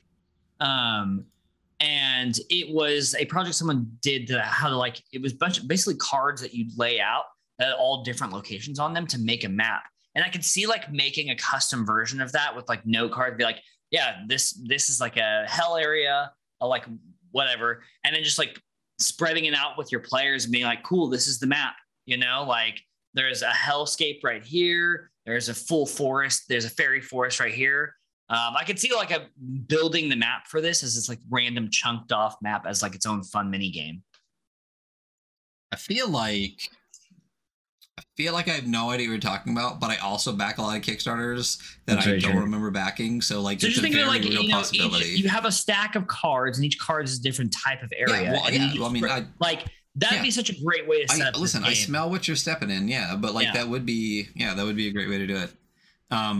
Like I said, it's a great way to take a little bit of lore and really add a lot of to create a lot from it, which is fantastic. So Patchwork World is a role playing game. It's made up of play rules, generational rules, and fantasy, and we're gonna get through all of those right now. It runs on PBTA, which, my God, if you listen to the last episode and don't realize that that's what was going to happen, like you're genuinely not paying attention. But you're fine. So, it's a game of 3 to 5 players, but I bet you can play with more or less. Most players will play a single character, creating and developing as they play. Which I think is such an underrated thing. Like, you don't need a 10-page backstory for your player. Develop your player as you play. Yeah. You got it. It's a game. There's a GM. We'll talk about the variations of PBTA. But if you keep reading, you get an explanation of how the game works, and how to safely play with your players. If you're already familiar with those ideas, skip to page 13. We're not going to do that. We're going to cruise through a little bit of how to play PBTA games. So that's what we just got to. The narrative, or how to play PBTA games. Do you want to take over this? Do you want me to cruise? So it's funny because like I feel like we just talked about so much about this, to play PBTA games, but like it is a very a player-driven game. When the players choose to do something, they roll, and that pushes the narrative forward. They make a move, and then based on how they roll that move, it allows you as the game master to put obstacles in their way, or create strife to push the narrative forward. I guess I'll read this one. When playing Patchwork World, a player will describe what they want to do. Essentially, we'll describe a place or a situation and ask the other players to interact. The first player is the GM. I haven't read in a really long time. I'm dumb. Players to interact via their characters, often by saying, like, what do you want to do? The players describe what they do. Eventually, someone will trigger a move, which is like a very mainstay PBTA, like we were just talking about. Moves are a set of fictional triggers and mechanics. When they make a move, they have the chance to fail. If and when they fail, this triggers an event that moves forward. I mean, if they succeed, it also triggers another more positive event that also moves the narrative forward. So the whole basis of this is just that, like, very player driven moves push the narrative. And then I guess if it's not a move, they don't roll. So, Mm-hmm. Which we discussed at length. Yeah, which I don't know that I have an issue with that. Like I'm pretty good with that. I love that. I mean, that's the whole thing is like when you go from 5th edition where you can't scratch your own ass without rolling an agility check. That's very true. Like if what really helped me understand it is honestly the word consequences, right? So like all of your actions, all the players' actions have consequences, in one way, shape, or form, right? If the players are doing something that doesn't have like an interesting consequence that could move things forward or impact the narrative in some way, there's no fucking reason to roll. You can just do it. Like if you want to make my players roll for every breath they take. I'm just like, well, we'll see if you choke this round. Like if you want to cartwheel across an empty room, the room's not trapped or anything. You're just in an empty room. Like you don't need to just do it. Cool, awesome. Yeah. Like keep the narrative going, right? Like that's the thing. Can I see what's in this room? Yeah. Yes, you fucking can. Like, I know that's funny. That's the one rule that you will. If you listen to this before, I will reference perception rules all the time when we talk about useless rolls because either you see a thing you do. If I look through a desk drawer by drawer, if there is something in that desk, I'll find it. Because I'm looking. I need to fucking roll. Well, I'm gonna miss it. How? Well, no, fucking keep this rank going. There's 2 parts of that are great. Listen, one of the stupidest fucking things that like I am very guilty of, but also like I blame 5th edition for the shitty way that it writes its rules is like gatekeeping important information from your players with a stupid fucking roll. Like you need your players to find this thing. Oh my God. And then you put like a DC 12 check on finding it. And of course they rolled an 8. So you're like, well, what the fuck do I do now? Just have them roll until they find it? You let them roll you into a corner. You're like, well, there's no... Which is the dumbest fucking thing. So Sursa, we talked about Sursa a bunch on the podcast before. And Who? When we were talking with Aaron. Yeah, some guy, Sursa Victor, who makes awesome games. But like... in one of their 5e adventures, they literally wrote like, if they want to roll a perception check, like for the area or whatever, that's fine. But if they investigate a specific thing, they just know the things, right? So I think there's a part where the statue has like an eye, but if you poke it, it's like a button that does some shit, right? They're like, if they're in an area and they just want to kind of search the area, have them roll a perception check to see if they find that specific thing. Right. But if they say, well, I go look at the statue, you can just say, OK, when you're looking that you find this. You know what I mean? Yeah. So totally. Like if they're going broad, fine, roll. If they're specific, just have them learn all the shit. Anyway. I have noticed that like, if you ask players, though, a lot of the time, even with like a lot of the guys at my table are new to table games. So I'm like, hey, how are you examining this thing? I'm like, oh yeah, I'm putting my hands all over it, I'm like pressing on parts of it. I'm like, oh, perfect. Well, then yeah, you realize immediately players are not, they're people, they'll, if you ask them how they're examining a thing, they'll tell you. Sorry. But yeah. Now you got me going again. So the thing is like you destroy people's narrative, you destroy people's creativity with shit like that, right? Because it's like the number of times I've been like, okay, I'm going to toss this room. Like I'm like straight up, I will search top to bottom of this room, and someone's like, "Okay, roll me a check." I'm like, "Why?" Like if it's hidden, if it's like a secret passage or some shit, whatever. But if it's under the goddamn mattress and you make me roll for a perception check, but I'm clearly saying I am straight up destroying this fucking room and looking for stuff, like you're destroying people's creativity because you feel like, well, what I want to do is this, and you're telling me that somehow, even though I wanted to do that, even though I wanted to do that, I somehow was incapable of doing this task because I roll. Like, there's no. Man, I will say that like after going through Patchwork World, and talking to Aaron, like I have a really rough draft PBTA game of my own that like I just threw together. That's definitely not done. But like I have a moves list, and now really thinking about like, okay, you only roll for moves, everything else free. Like I might change a few of the moves out, like and really take that to heart. because I think there's some necessary stuff. But really interesting conversation, like a really great system. So. Yeah, well, I mean, and again, we talked about this before too. As we get through this, I know there's a section that says like how to play the game is only like the first 13 pages, but like the whole book is a really great primer on how to run the style of games. So again, highly recommend, and maybe we'll keep reading it, and you guys will understand why. Cool. What I don't even remember where you stopped. I think roles and questions is our next one. We were really just talking about how you play PBTA games, which is what we just ranted on for Well, we ranted on how to not play 5e games, but yeah. Did you do if player characters do something that triggers a move? Where do you do that part? We did just talk about that. Okay, so this whole page is done. All right, next page. All right. This is definitely gonna be one of those where we're going to be talking around everything conceptually. A little bit. A lot. Yeah. We'll just dual rant this one. Yeah. So so always feel free to ask questions or negotiate things. Some actions can potentially trigger multiple moves. Pick the one that feels best, right, or most fun. Resolve it and keep playing.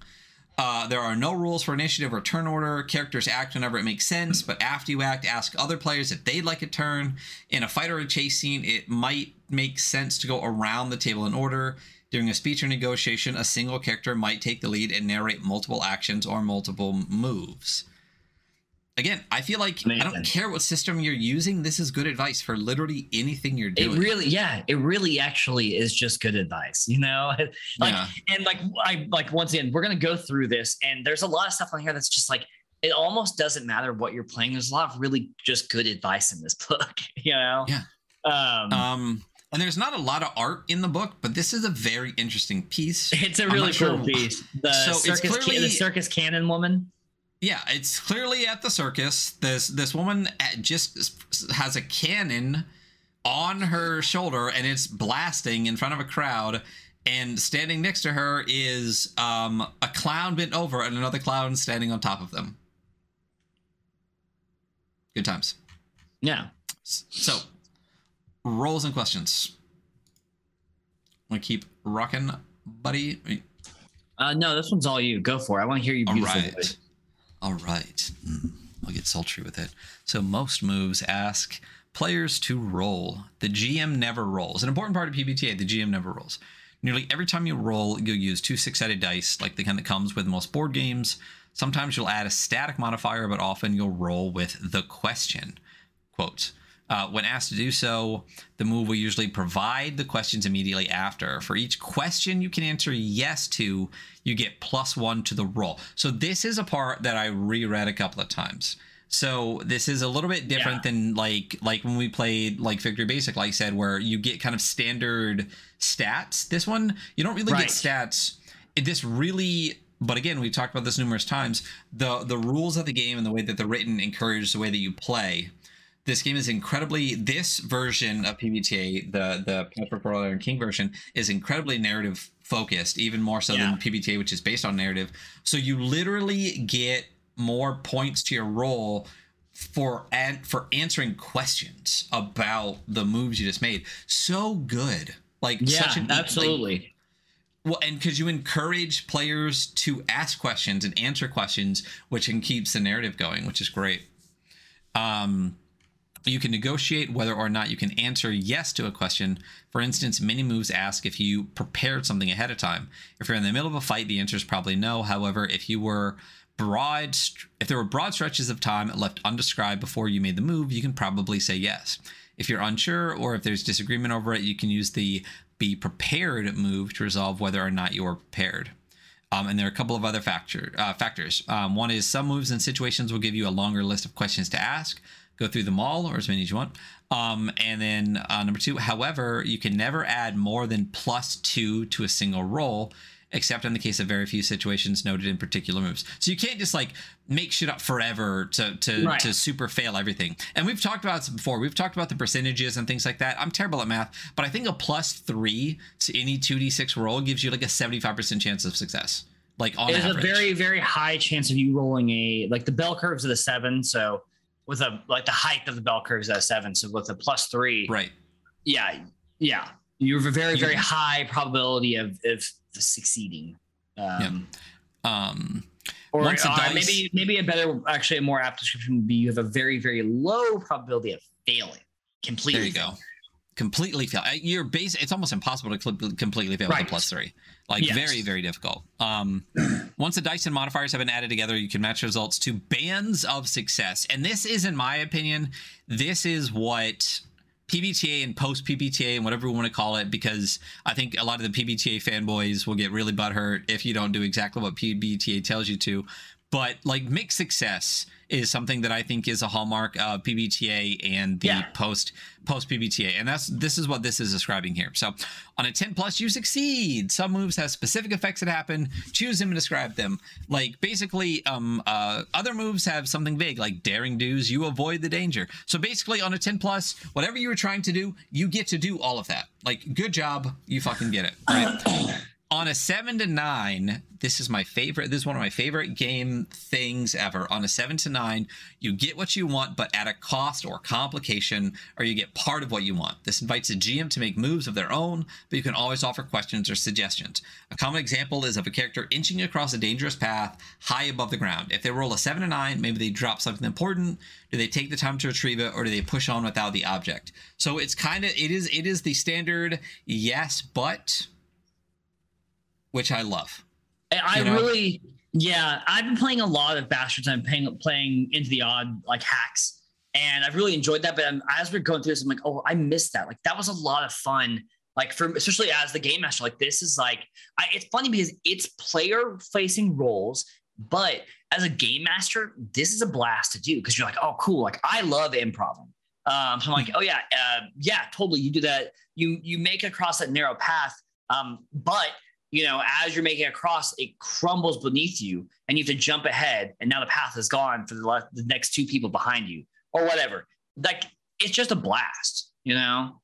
Yeah. And I think we talked about this a little bit too. Like it makes, as the GM, it makes you feel more like a player. Yeah, because when you get to make moves and you get to, like I said, like improv, bounce stuff off of people, like it really flex your creativity. It's not like, I felt like a lot of times with 5e, it was almost just like reading a script. I'd already planned out kind of everything. I'd already done everything that, you know, and then with this, like, I don't know what's going to happen. I don't know what you're going to do. When you do something and something goes wrong, something in your brain just has to go, what is a potential consequence? And like, how hard do I want the consequences to hit right now for this situation? And like personally, for my style of DMing, I'm immensely better at this than I am at having the written thing.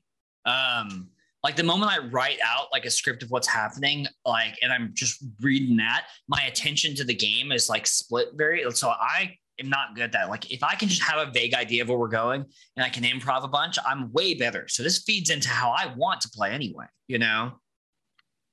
Yeah. You know, if anyone that's listening to the podcast, if you weren't aware, I definitely have ADHD. And I'm pretty sure you have a decent level of executive dysfunction at some point in there. When I would run like VTT, I love running in-person games, right? I have a million fucking minis. Right. I got a million maps. I got colored light bulbs. I literally have like candles that smell like Dungeons and shit. I love running, but I gotta be honest, VTT for my ADHD brain is so much easier because what I would do, especially in like Roll20, is there's a layer where you can just write GM notes. It would like, I would almost not be able to see the map because I would have so much stuff written directly on it, because if I couldn't see it in bright yellow right in front of my fucking face, I would miss it. So I would constantly miss important information where I would literally be like, I need to make sure I remember that, like, when he does this, this thing happens because it's super going to affect this later. I obviously forget. I get to the point later and realize, damn, I got off script, right? With this kind of thing, you don't need to do that at all. Yeah. Exactly like you're saying. You don't need to worry about going off script because there isn't one. Yeah, totally. Yep. Fuck a script. So, yeah, we're just making shit up. Boom. So, and on a 6, and so that was 7 and 9. Mixed success, one of my favorite things ever. Love the shit out of it. On a 6-, a complication occurs inviting a GM move. Note that this does not mean you fail. Unlike in other games, something always happens after a roll. So, but I mean, you could fail, but it's no and, right? Yeah. That's how I always saw it. It's the yes button, no and. It's like you were trying to pick the lock, and like that's such a great example that Aaron talked about. Where it's I was gonna point out like that's an amazing example. Perfect, because you can either just fail, but you don't just fail. You fail in a way that like the guard is coming around the corner, I think is what they said, or you do pick the lock, but when you open the door, there's literally a guard that heard your dumb conversation because you were probably screaming in the hallway outside about some bullshit, who literally you open the door like a blunderbuss in your face or something. You know, perfect example, really great way to do it. And like the idea of GM moves coming in is great. So I'm not going to go, okay, so the example written is literally what we just talked about. So we don't need to do that.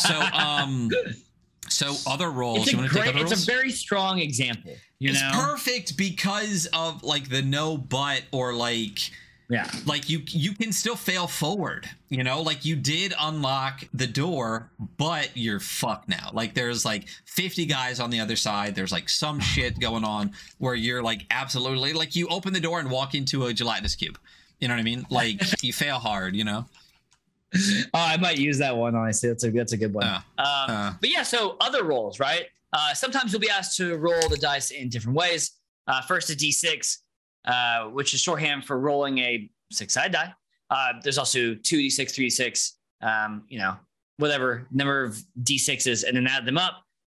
The other ways to roll is also a D66 or D66, which just means 2 dice and reading 1 is the 10s. And then 1 is the ones place, which I think we're fairly familiar with at this point. A lot of systems use, a lot of 2D6 systems use D66 or D66 as well. That makes sense.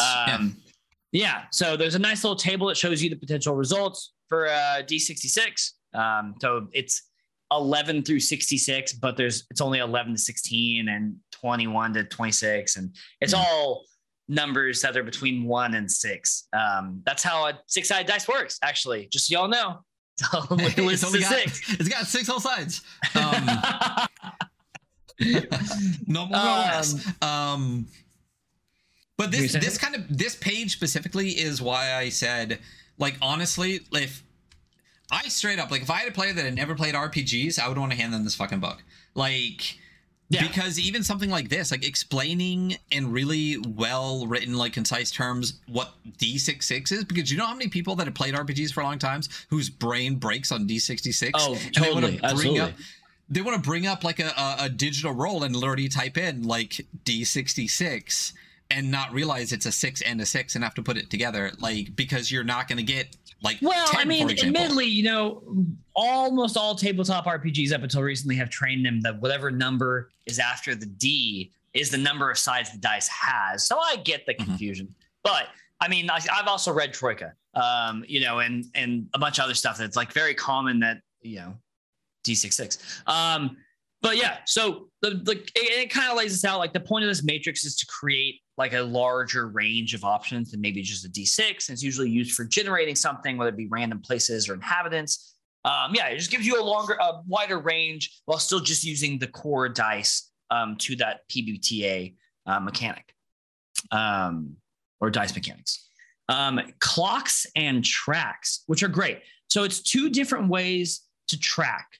You have clocks, which are essentially pizzas, right? It's a circle that you divide into slices. And usually as you like fail, they fill up, right? If you're in a dangerous situation, you like roll, I think it actually gives the example, you're rolling like a 9 or less, right? So like a partial fail to a full fail, you start to fill, this is like in a random encounter, you start to fill segments of this clock. And this might, you know, appear like danger is increasing. Things are getting worse as you fail. A lot of times for clocks, like if they're searching an area or doing something or like a group like narrative moment, I have a clock where it's like, yeah, you guys just do, like as they do stuff, they tell their story and they succeed, and then I fill in successes until they have 4 or 5 successes, and then they figure out whatever they're trying to figure out.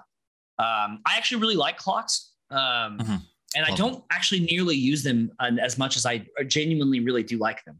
Yeah, I definitely need to use them a lot more because it's such a great way to keep track of like the concept of time without having to keep track of like actual time. Yeah. Or just like or just like mounting failures or mounting successes, how to use those to change what is happening or the direction of where things are going. So that's clocks. Tracks are different. Tracks are like a list of squares that you fill as things happen, right? It talks about in this one, there is a stress track, which is kind of like a negative thing your character gets. As you receive stress, you start filling it, you check off the boxes or whatever.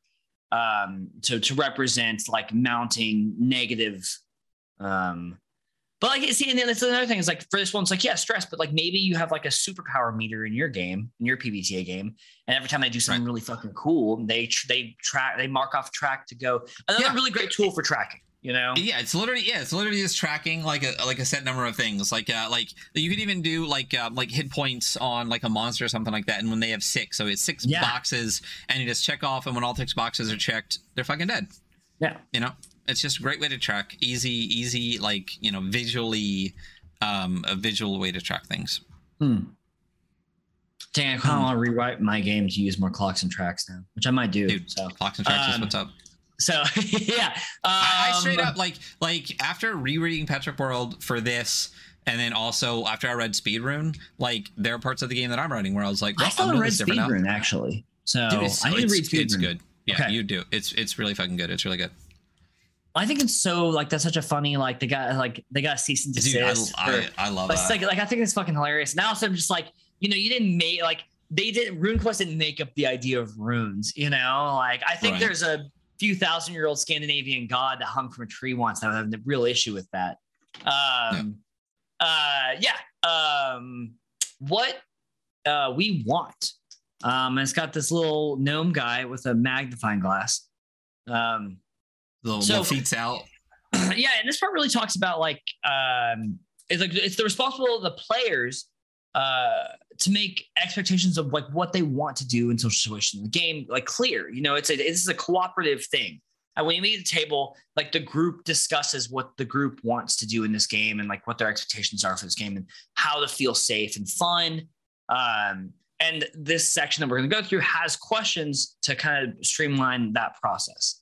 In fact, this whole book is going to be a lot of questions that you ask yourself at the table, just in general. Yeah. Yes. Yeah. So questions. The following page is going to have a bunch of open-ended questions that help get players on the same page. I think it says, they don't necessarily have to be answered beforehand, and all players don't necessarily have to answer the same way. The main purpose is to just get everyone's minds moving and thinking about like how you discuss the game and like what the game is. Right. Ryan, you want to pick a couple of examples? Yeah. Well, also I do want to point out this beautiful thing here where they reference these questions are adapted from the Same Page tool by I want to say Banqui. I'm terrible at it, but it's hyperlinked out. So directly in the PDF, you can link right to the tool that they're talking about. Aaron. Talk about digital tools. So yeah, there's like a whole page here. So I really like because there's a variety of different types of tools or a different type of questions here that are about the game. So one of the ones that I really like is like, how can players make their characters' goals clear? How far will they go in pursuing them? Nice. How much lead or prodding is the GM expected to give? How can the players signal that they're not sure what to do? How can the GM react to give them agency? Is a fantastic one. It's one that you don't even need to answer, but like just bringing it up to your players and being like, hey, like consider like at what point like are you going to like message out however you want to like, okay, I don't know where to go. Because like how many times you've been sitting in a room with your players and they've just been circling the drain and not asking any questions or being like, I got nothing left, Well, I mean, you also go to the thing where you're like, listen, I don't know why I need to tell you this for the 5th time, but there are no pit traps. Like you don't have to be careful. I promise you, you're not going to fall down a hole. You know what I mean? Just go forward, Yeah.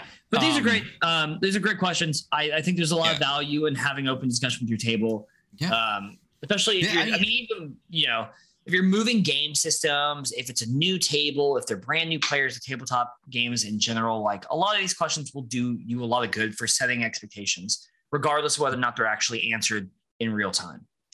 Well, not only that, I mean, the very last one too is like, what safety tools do we want to employ to make sure players feel safe and comfortable with playing, right? So like, you know, we're obviously a huge fan of safety tools here. It's really important. It should be a basic part of session zeros and stuff like that. Anyone that is like, oh, safety tools, eat. That is a crazy reaction. Like, I mean, listen, if you want to go to your table and your table is like a weird group of dudes that like really push boundaries of humor, and like you guys are all okay with that, like that's fine. But like you don't have to use safety. You don't have to use safety. But that's why this question is so perfect too, because it literally asks like, what safety tools do we want to employ? And if across the table everyone's like, we know each other, we're good, cool, you just answered the question. Yeah, you know what I mean? Like that's literally like none is a valid answer. You know, like that's not how my table runs. No. Which is crazy because my table is like a bunch of they're one step away from murder hobos, but like genuinely there's stuff that they would not be okay. I know there's stuff that they would not be okay. 100%. I mean, the average normal human being, but like if literally everyone looked around and went, nah, we're all fucking psychos, it's cool, fine, but you answered the question. You know what I mean? Yeah, like, totally. Also, leave that fucking table. Yeah. Well, yeah. I mean, yeah. Yeah, I mean, there are things that are literally just like, if someone's like, nah, I'm good with this, I'd be like, all right, well, deuces. I don't need this person at another table. So maybe that question has a lot of different functions, actually.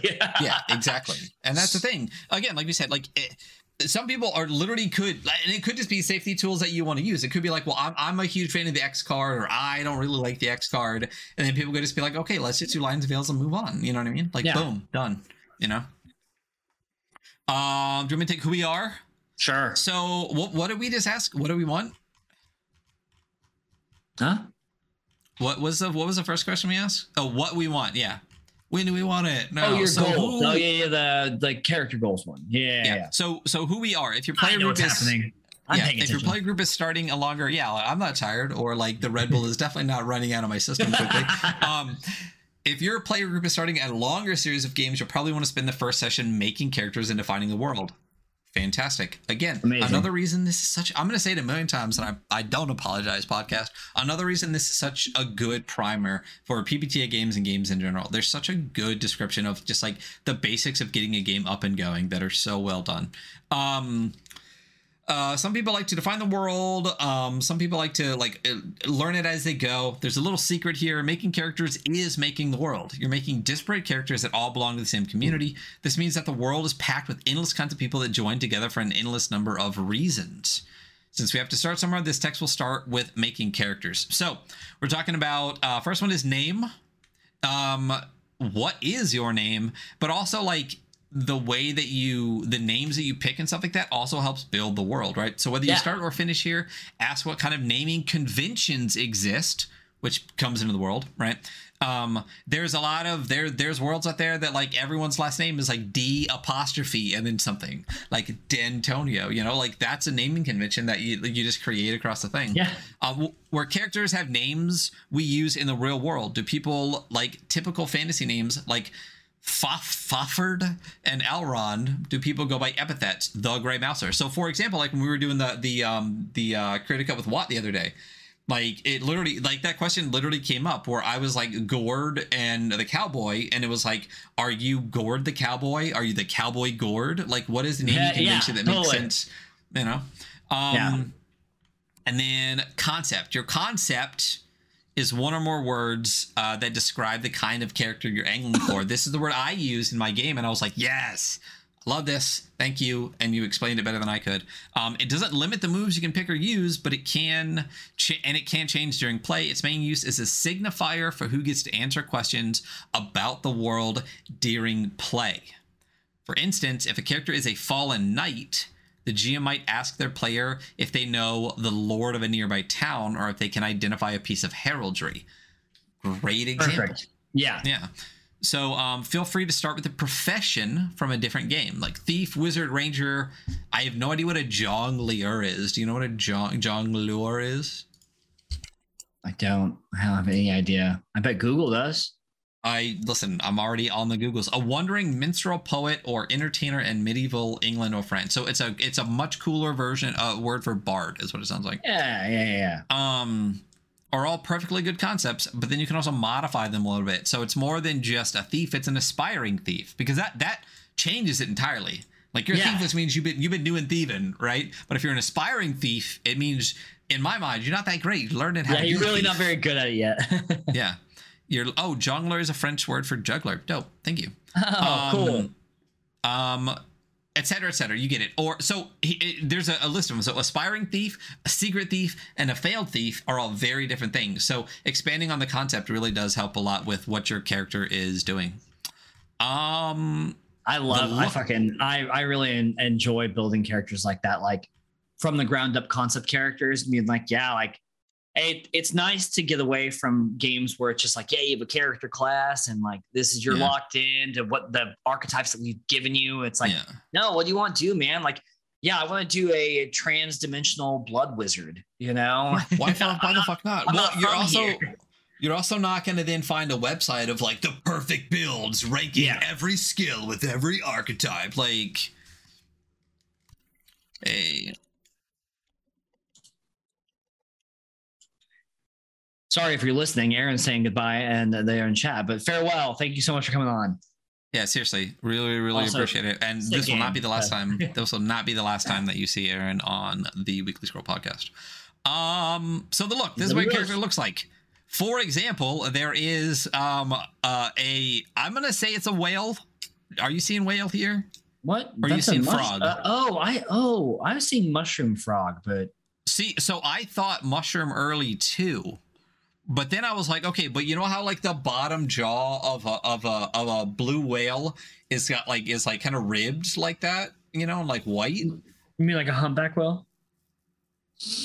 Yes, sure, yeah, humpback whale. So I thought it was like, well, maybe that's that, or it's like a frog thing. I wasn't sure. I'm seeing frog. I'm going with frog mushroom guy. You know, frog whale mushroom guy holding up a fart.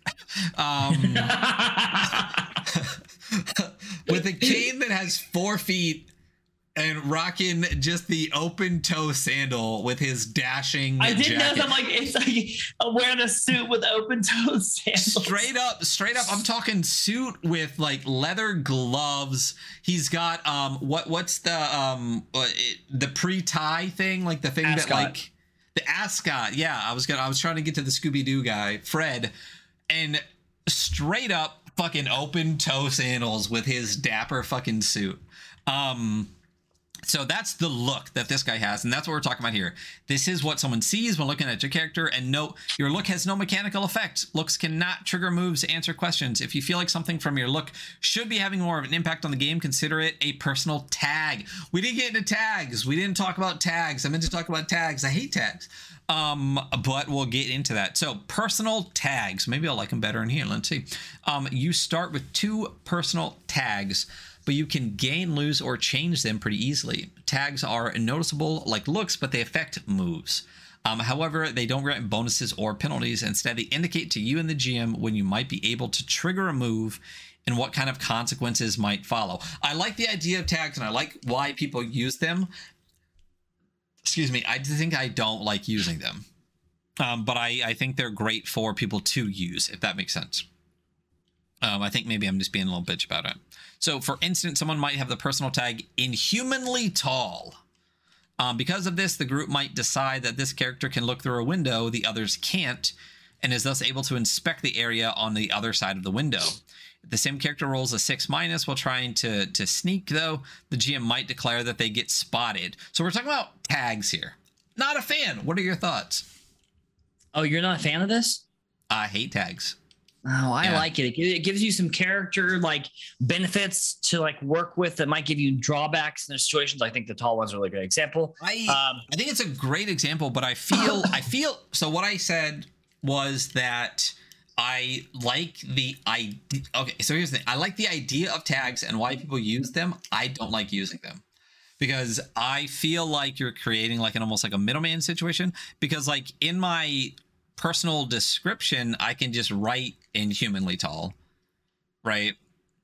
Yeah, but this gives you, but the problem is with look gives you no mechanical benefit or negative, right? Like, and I don't see a reason to create a distinction. I think is my problem, right? Like if I just said like I'm inhumanly tall, in the flow of the narrative, you can be like, well, you're fucking tall, go look, right? And that doesn't make me have to differentiate between two things, look and tag, and then write on a line tag. You know what I mean? I mean, tags aren't only physical. You could be like, yeah, you're a math genius. You're amazing at figuring out angles of physics, you know? And like, yeah, so I'm going to go throw this ball through this window. It's like, okay, well, cool. You're a master of like physics and angles. So yeah, of course you get the benefit of that.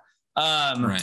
But I think also people need tangibles to reinforce character concepts. Like, whereas like you or me might be like a more experienced tabletop player and we can make a conceptual character and be like, yeah, well, like, and I'm very honest. If I make a character with a certain concept, I'm like, well, then they obviously suck at this. So if I do this, like, I'm going to be bad at it. But this gives somebody something more tangible. It's like, oh, like my character is this and 2 tags, this and this. And these are the things that describe them. And like, it gives them like a tangible. Well, and that's a great way to explain it. And that's why I said, like, I like the idea of tags and understand why people use them. I just think I personally don't like using them. I feel like you just said, like, I'm being a little douche about it, but like, I feel like I don't really need them. Oh, yeah, totally. I feel like, you want me always. Yeah, all the time. Big douche here. I was like, are you just really gonna let that fucking slide? Okay, cool. But I think what you said, like, I just don't feel the need to use them because we played so many games and like I get it, you know what I mean? Yeah. But I totally understand why people do use them, and I feel like there is a curve eventually where people would like get away from potentially using them a little bit in their games because they're just like, no, I get it. And like you said, like, we're honest about the way that we play the game. So it's one of those things where it's just like, I totally get why people do, and I think it's a great concept. I just wouldn't really use them a ton in my game, and I don't see a reason to. I had a problem with this playing Adepts with the test group because the characters are so conceptual, and they're like so something like this, like tags. I'm like, oh fuck, that'd be like a really good idea for my players to like give something to hold on to with their character. But yeah, I like it. I think it's a good tool.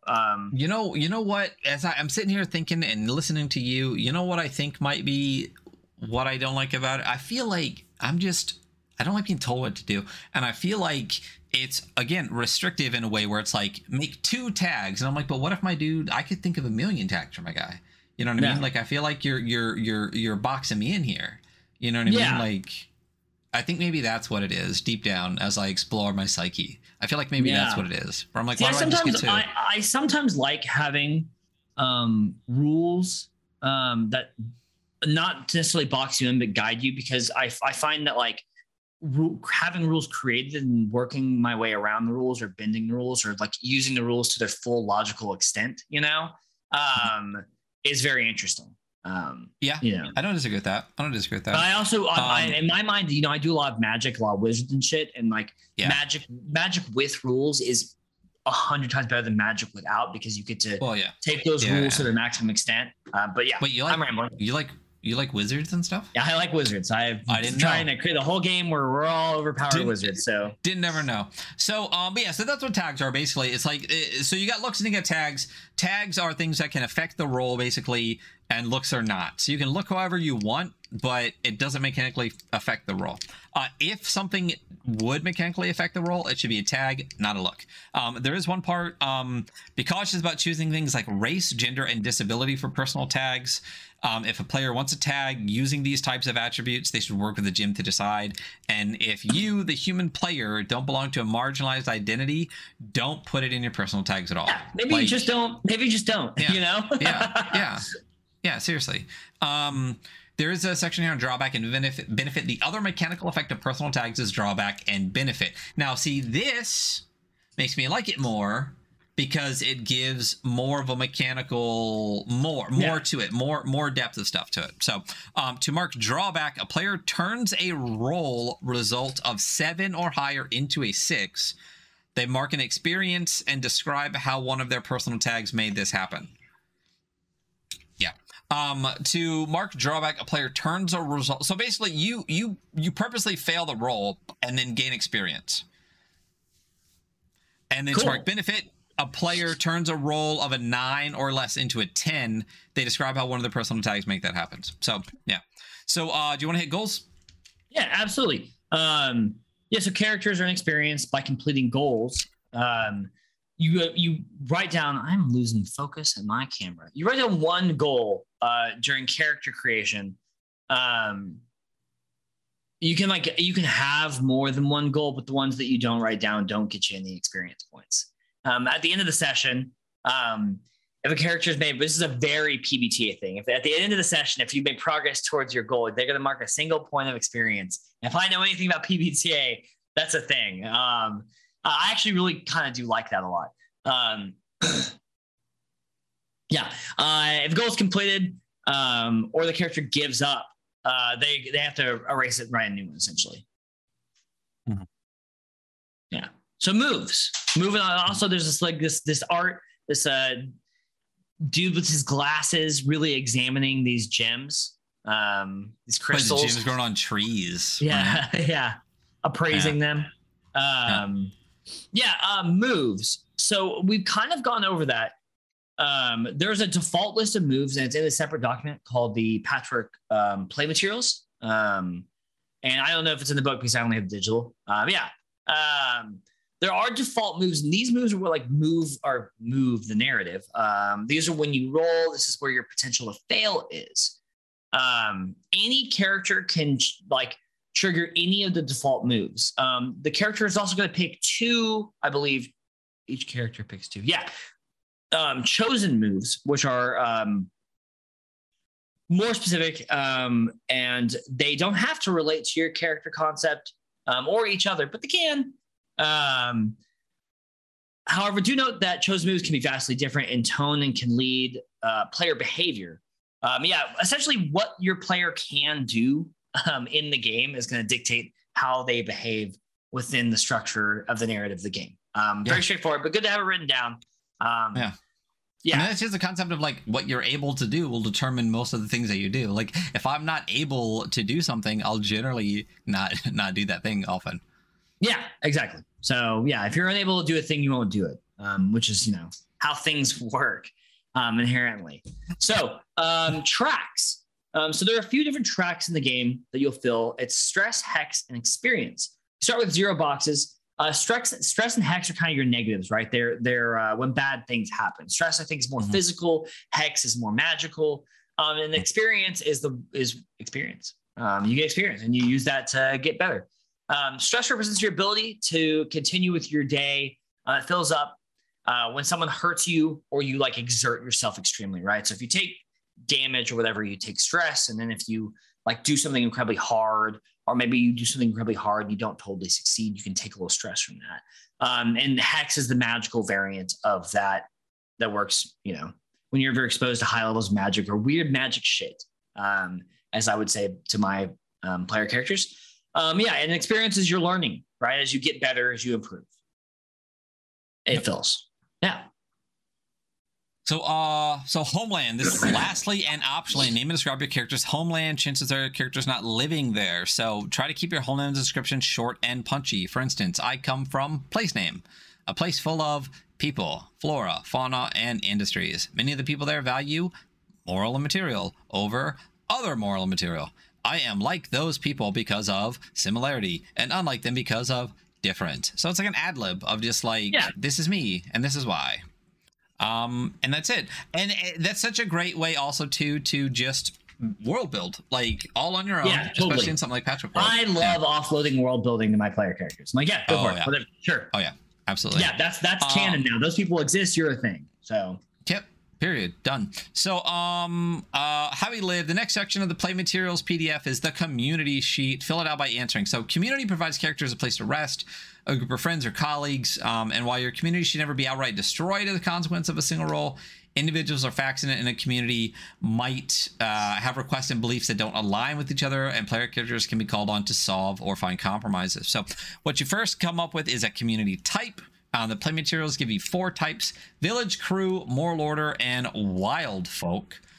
Each asks questions for the members to answer. These aren't intended as be-all, end-all of community types, and players should feel free to rename them or create new ones. So again, I like that it's a list of 4. It's not a roll. It's not a roll, 1 through 4, because then you feel like there's more than just what's provided. Yeah. Yeah, and then you can change and abandon your communities if you want. Sometimes things are going to change. They, you know, they could be altered in some way. Maybe some members leave. You could switch community types. Tired of your crew following you around? Turn them into a village. You know, create a whole new community. Just stop associating with one, or go it alone. While communities are important to the themes of the game, it's okay not to have one. And then we break into the player principles. Player principles. Sorry, I was actually looking at the materials, the player materials. Yeah, so these I can really read the titles of, and they're once again another great thing that you can just carry to any game, really, honestly. Any game. Because I think the entry for this is like, the social skills involved in playing an RPG, whether with friends or strangers, can be hard to navigate. Here are a few principles that I try to keep in mind. I think lead to a more fun game for everyone. I think the first one is one that is sometimes understated, but very important. Be a fan of the players and their characters. Like, be a fan of them. Like, root for their growth. You want to like them and like be a fan of their narrative, right? Especially in a game like this where they could potentially have one. You know, where I'm playing Bastards, where I'm like, how can I kill these guys so I can have a hell adventure? It's like a little bit different, you know. Mm-hmm. You know, people put a lot of thought into their character, and you want to support them in that, right? Share responsibility. When we touch on this, like a lot. A lot of the older games, it's like the responsibility is just on the kind of the game master, right? But for this one, it's like pass around the story, like let people fill in blanks as well. You know, you're not the only one in charge of the world. Ask questions. Be engaging. Be involved. It can be hard to keep everyone's characters and everyone's description in head. So ask. You know, especially as a player, like, is there this in here that I can use? Sure. Yeah, absolutely. There's like, you know, we were in a garage in my last adventure and like, yeah, is there like a vehicle in here I can hide behind? Yeah, absolutely. There's a speeder parked to the side that you can 100% use. You know, be inquisitive. That's a good way to keep engaged as well. Be clear and decisive. That's kind of self-explanatory. Like, if you want to do a thing, say it. Make it clear. This is what we want to do. If you're not sure how to say something in character, try out of character. But be an active player. Be open to change.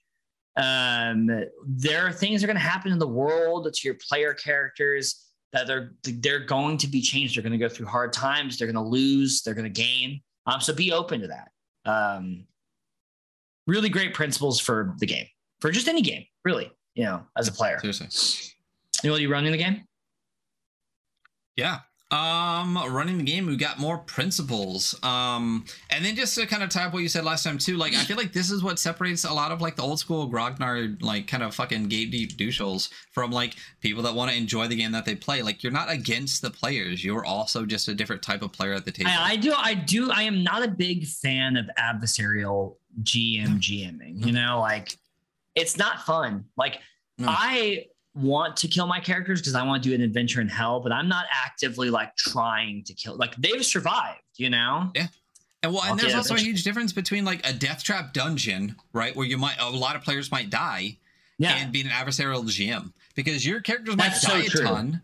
Yeah, but your GM could be rooting for you the whole time, but you go in knowing, hey, this is a funnel. I've already made 30 characters. You know what I mean? And that's the fun part of it versus, you know, someone who's just being a dick to be a dick. Oh, sorry. I didn't tell you guys this is a very deadly adventure. Yeah. Fuck off. I've never been DM'd by somebody like that. And if I had, I would have either... Oh, I have.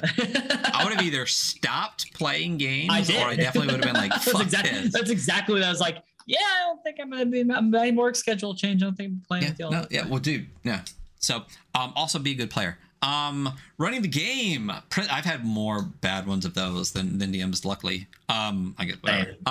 So playing the game, these are principles. So change the world. So this is about GMing. Again, so it can be hard to GM. Here's some broad ideas. Change the world. The Patchwork world is in flux. The hexes pulled in from across the universe have vastly different needs and vastly different landscapes. If the players visit a desert, then return months later, and a river might run through it, right? Yeah. You know, a tree grows in Brooklyn. Similarly, a self-sustaining, you get the idea. The world turns without the players, you know? Totally. That's one of the concepts of like the OSR and the NSR and stuff like that a lot of people are trying to bring back, besides rulings over rules, is that the players aren't the center of the fucking universe. Like, they are not the chosen ones saving mankind all the time. The world turns, you know? Change the characters. As the world changes, so do the people in it. They change mentality, moving on from what they previously thought were universal truths, etc., etc., etc. Provide problems, not solutions. With such geographic upheaval and without the structure provided by large civilization, there's a lot of people who need help. So they might need help returning to lifestyles they understand. Those needs might fester or clash. It's the job of the DM to show the clashes first through saw signals and omens. It is not the job of the GM to make sure there's a way to fix them.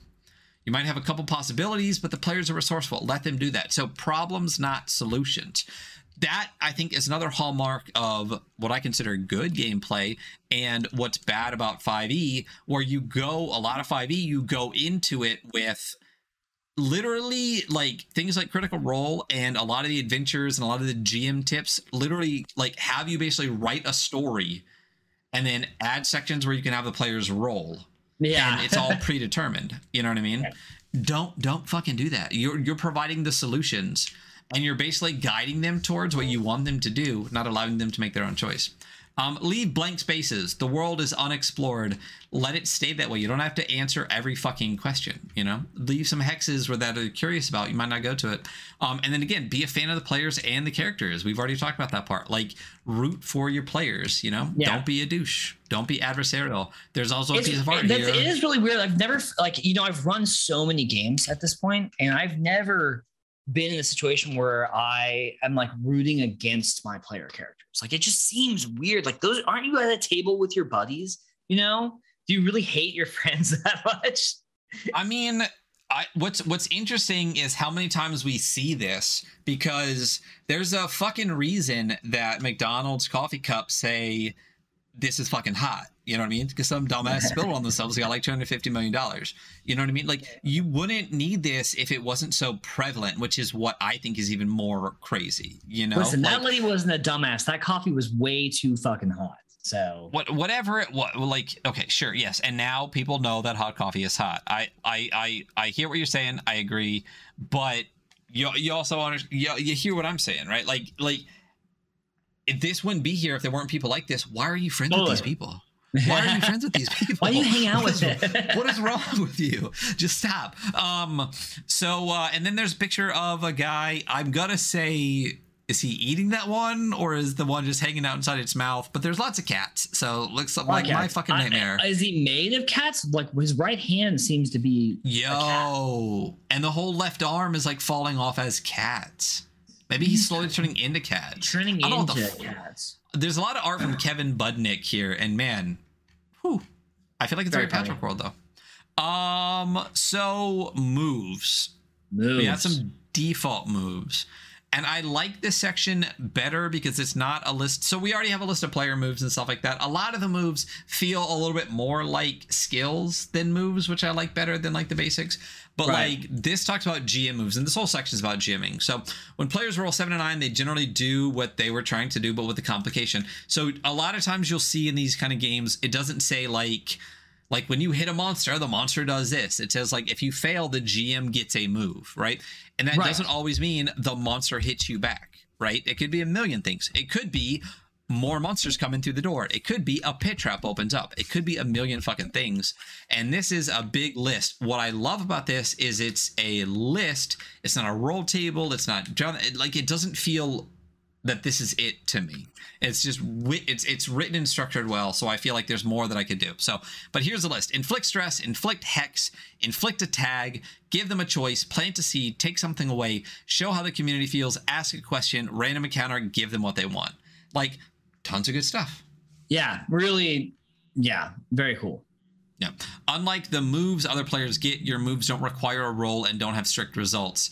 Their vagaries, almost read that different, hopefully allow them to be adapted to a wide range of situations. So there's literally breakdowns of what every single one of these are. We don't have to go through a ton of them, but inflict stress, simple enough. How the players mark stress, usually 1 to 3. They get stress.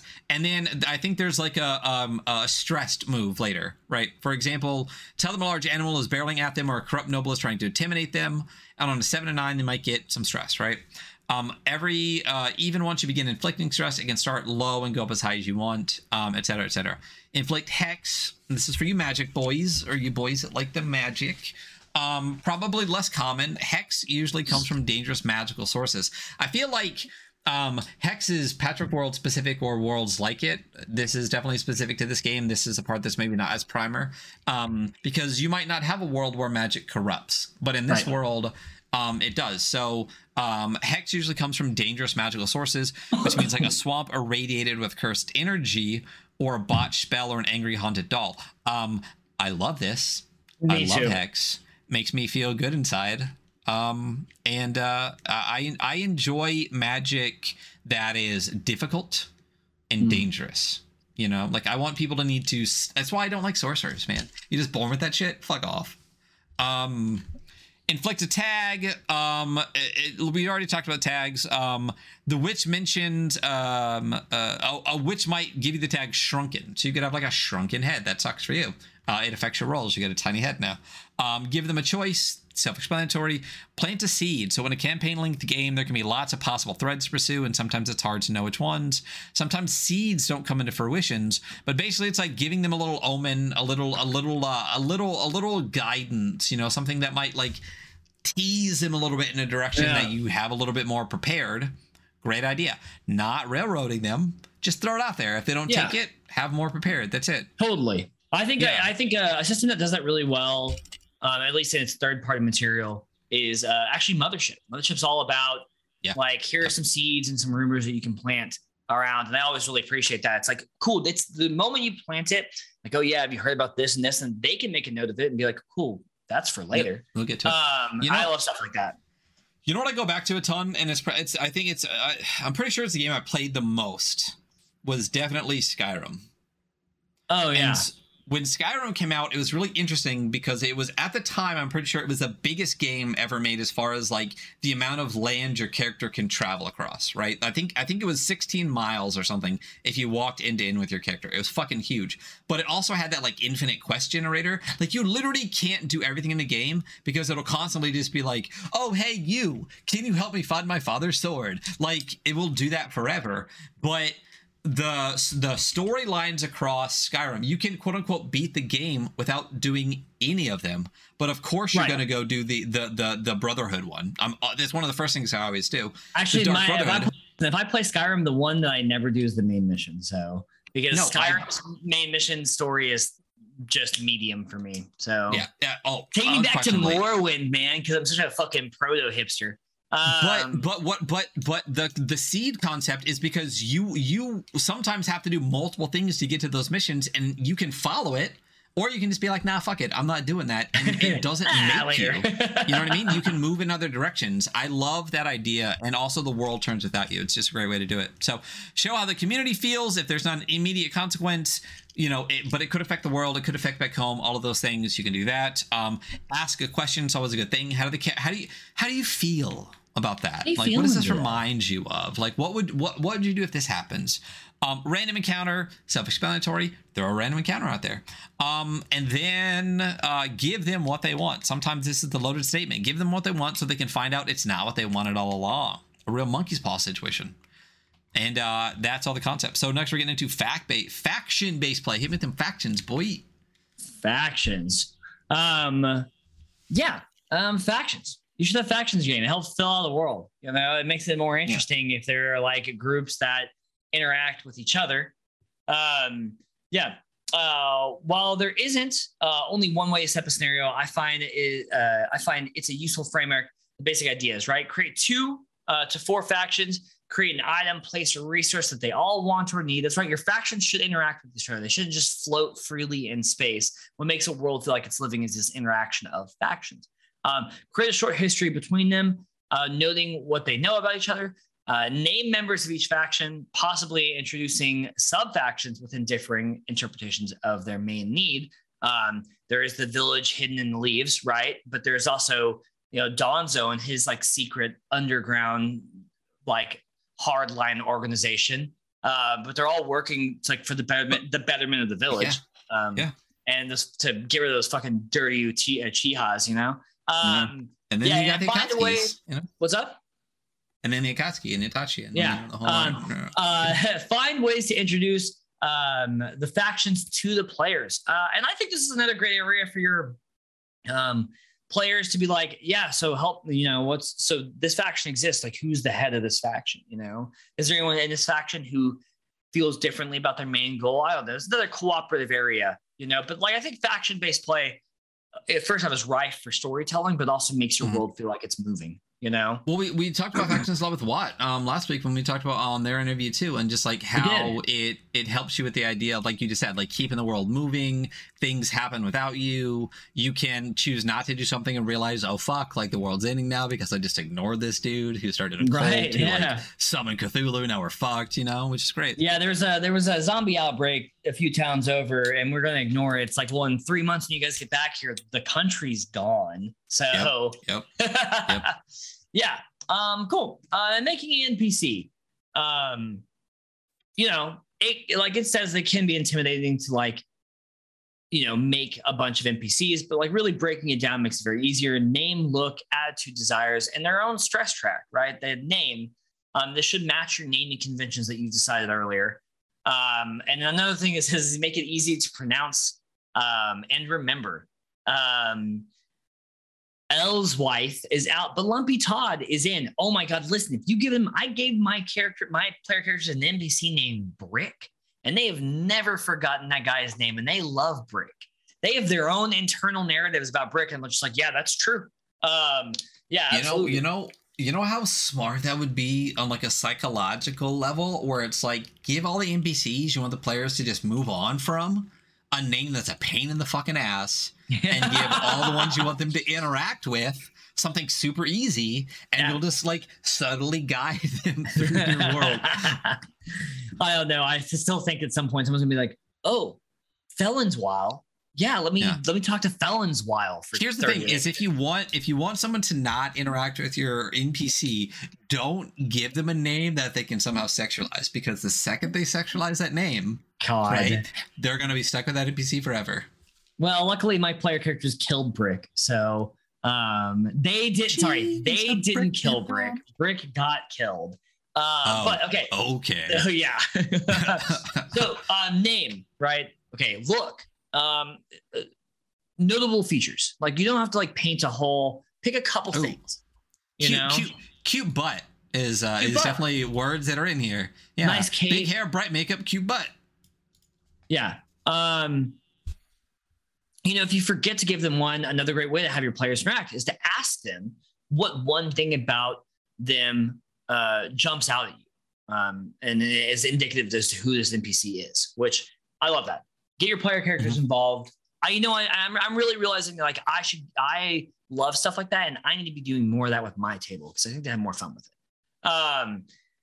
Attitude. Are they a complete dickhole? Are they flirty? What is this person like? Desire. What do they want? I think creating a desire for an NPC is a very strong choice to make, because because people have desires, they have wants. It also gives them direction in the world, because if they want a thing, they're going to be going towards that. And when you interact with them, they're still going to be towards the thing that they want. And if they can use you to get the thing they want, they might interact with you more. Or if you're in the way, they might interact with you less. And so it really dictates a lot of stuff. Stress track. They have a stress track. So if they get in stressful situations or combat, you can track that. Remember, stress is not purely physical. It also could be mental stress. But your NPC should be kind of a person. Yeah.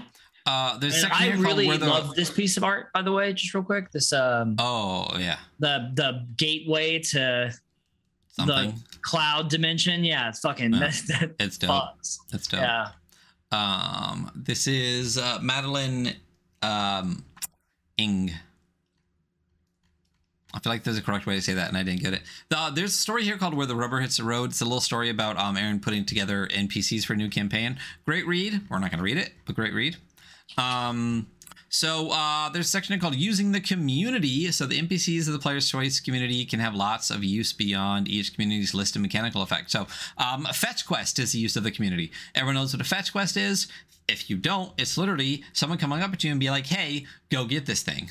You know, and that could be a person, that could be an object, whatever it is, just go fucking get it. This is an example I use when people ask me about running an evil campaign. I was like, it's exactly like running a good campaign. The person that gives you the fetch quest just happens to be evil. Literally fucking it, right? Are you going to go save the king's daughter or the princess, right? Or is the evil lich sending you to find like a crystal that they can use to summon a demon that destroys the world? You know, guess what you're still doing? You're still fetching something for somebody. You know? I think we undervalue the fetch quest. I think it's a perfectly like not we, but I think people are like, oh, it's like too play. I'm like, but you can make it so interesting. You can and you can give them like a choice at the end. It's like, yeah, you went to go do this thing, and at the end there's a moral quandary. It's like, yeah, you can bring it back to this guy, but something's gonna happen. And you know, is there a other path that might be morally more correct? But the fetch quest doesn't even have to be like the entire thing too. Like you can be in the middle of like a mission and be like, oh shit, I need the key. Yeah. Right. Like I'm imagining Mothership Adventure. We don't have the ancient demon sword, you know? Right. And no one gave you that, but it's still a fetch quest. It's just like I got to point D and realized I got to backtrack my steps to pick up this thing to go back to where I was going. Guess what? That's kind of a fetch quest. It's just one step on a bigger path. You know? I completely agree with you. Yeah. Should the community dislike the players? Yep. Are you doing stuff that makes the community fucking not like you? Yeah. Well, I think that this is something that a lot of especially 5e murder hobo fucks like isn't used enough against the players. Like you will develop a reputation in the world if you're just murdering fucking everything. You're not just gonna roll up on the next place and everyone be like, oh hey, adventurers are gonna be like, oh these are those fucks. Like you know what I mean? Like use the community against the players. Like there are some games, and I feel like I've never really found like a reputation mechanic I like a ton, you know, that affects gameplay a lot. But having some level of that is always a kind of a good idea. You just, if you fuck around, you're gonna find out, you know. And I think not enough people put that in. So should the community dislike the player? So if you feel like they would be hurt by what the players' characters have done, or or that they would desert or turn against them, consider the following. Have a community member speak out against the characters. Have a community member agree with the characters in ways that take them to illogical steps. Ghost visits, like a Christmas story. Yeah. On difficulty, probability, and getting hurt. Do you want to do that? I would love to run a Christmas a Christmas story fucking game where it's like, you're visited by the ghost of adventures past that you just murdered. And they show you. So, when I was in the community, the consequence, let's fucking do that. Right. Yeah. But B, when I was in Dublin, I joined a D&D meetup there and started running, and the people that I met at the table wanted to keep playing after I taught them how to play. So we kept playing. So I did so much research for this. I found dragon magazines. I found a specific area. But long story short, you're basically like, there's a crown and it had like Vecna, like this whole fucking shit involved, where basically they had to go through the swamp, and stop some shit. Right. So after one of the first missions, they came back and there was like basically like soldier camp, and they were doing some of the missions. They came back and were a dick to the leader. And the leader they were basically like, pay me, bitch. And the leader was like, fine, fucking here. And like threw the gold at them. And they're like, all right, peace out. And then like the other guy was like, no, we really need your help. And they're like, nah, fuck that guy, we're leaving. And the guy was like, all right then, fucking bye. But the people were kind of dicks. And I was like, I don't even want to play these people anymore. So I was like, okay, so let's do the logical conclusion of this, right? You chose to leave the swamp where they told you if you didn't stop this thing, the world was going to end. You traveled for 3 days. Over the horizon, you see a black cloud forming. a wave of death comes through, you're all fucking dead, the world has ended. Good job being assholes to the guy that paid you. You know what I mean? Like, it's so funny. It's funny because like I play with a table of like really good people that act like assholes in game, and so I would love to for that to play out in a different way that continued forward. It's like, yeah, the world ends now. Now what are you guys doing? You know, and all you had to do is not be an asshole to this one guy who's giving you missions. Good job. So, on difficulty, probability, and getting hurt. When rolling 2 dice, the average of the roll will be a 7. That's how math works. I don't know why. I suck at math, but we know it's a 7. We've talked about this before. Yeah. So this means that for the most part, the players will succeed slightly, right? Because 6 is half, 7 is slightly more. I don't understand why it's a 7 instead of a 6 when you're rolling 2 6s. Always going to blow my mind, but it is. They say that I don't consider this win rate necessarily good or bad, but it is significantly higher than many other games. But that means the average will fall into the band of 7 to 9, which means mixed success, which is the best part of the fucking system. So, if any of the players, it's the best feature of, you know, the whole concept of mixed success is the mixed success. If any of the players at the table want the game to be harder, there's a hard mode, which is cool. Connected to mechanical difficulty is a proximity of injury and death. In Patchwork World, stress and hex don't heal naturally over time. This is partially a design response to the higher probability of successful rolls, but it's also because filling either meter isn't an immediate lose state, which is great. As Patchwork World is, first and foremost, built for multi-session campaigns, it assumes the players will get many chances to engage with the list and the exhausted and hex moves. So you're gonna fill that track multiple times without dying, basically. Yeah. And that's a great thing. Do you want to hit genre considerations? Yeah. You know, the genres. There's different genres. So this is made to be completely modular and adaptable at any table. However, you know, Aaron definitely wrote this with some images and moods in mind. So it'll probably be better suited to games that don't rub up against that. Here are some of those ideas. Romance, and some considerations for romance. Let the players, including the GM, opt out of romance at any time, which is great. Don't force romance. That's fucking bizarro.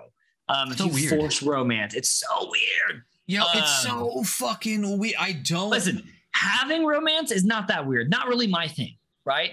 But whatever, play the game however you want to play. But like forcing romance, like, listen, that's fucking weird. If you don't know why, right? Or let's say romance is a really nice way of saying the things that we're also talking about, because I feel like there's a little bit like, you know, you can get weird if you understand what we're saying without understanding what we're saying. Just Google why Adam Koebel is not in the fucking TTRPG industry anymore, and you'll understand like what not to do. And don't use character feelings as a vehicle for player feelings, i.e. like don't use in-game romance as a vehicle for out-of-game feelings, which I've also heard people doing, which is also weird. Let players explore what kind of love they're interested in: romantic, platonic, monogamous, poly, casual, long-term. Don't be a creep. Don't be a creep. So, there's a lot of white space at the bottom of this page, and I kind of wish they blew this up to like maybe like 96 and just like fill the bottom of the page with like this part. Like this is the basic rules. Like, come on. In fantasy, Patchwork World's considered to be a fantasy, right?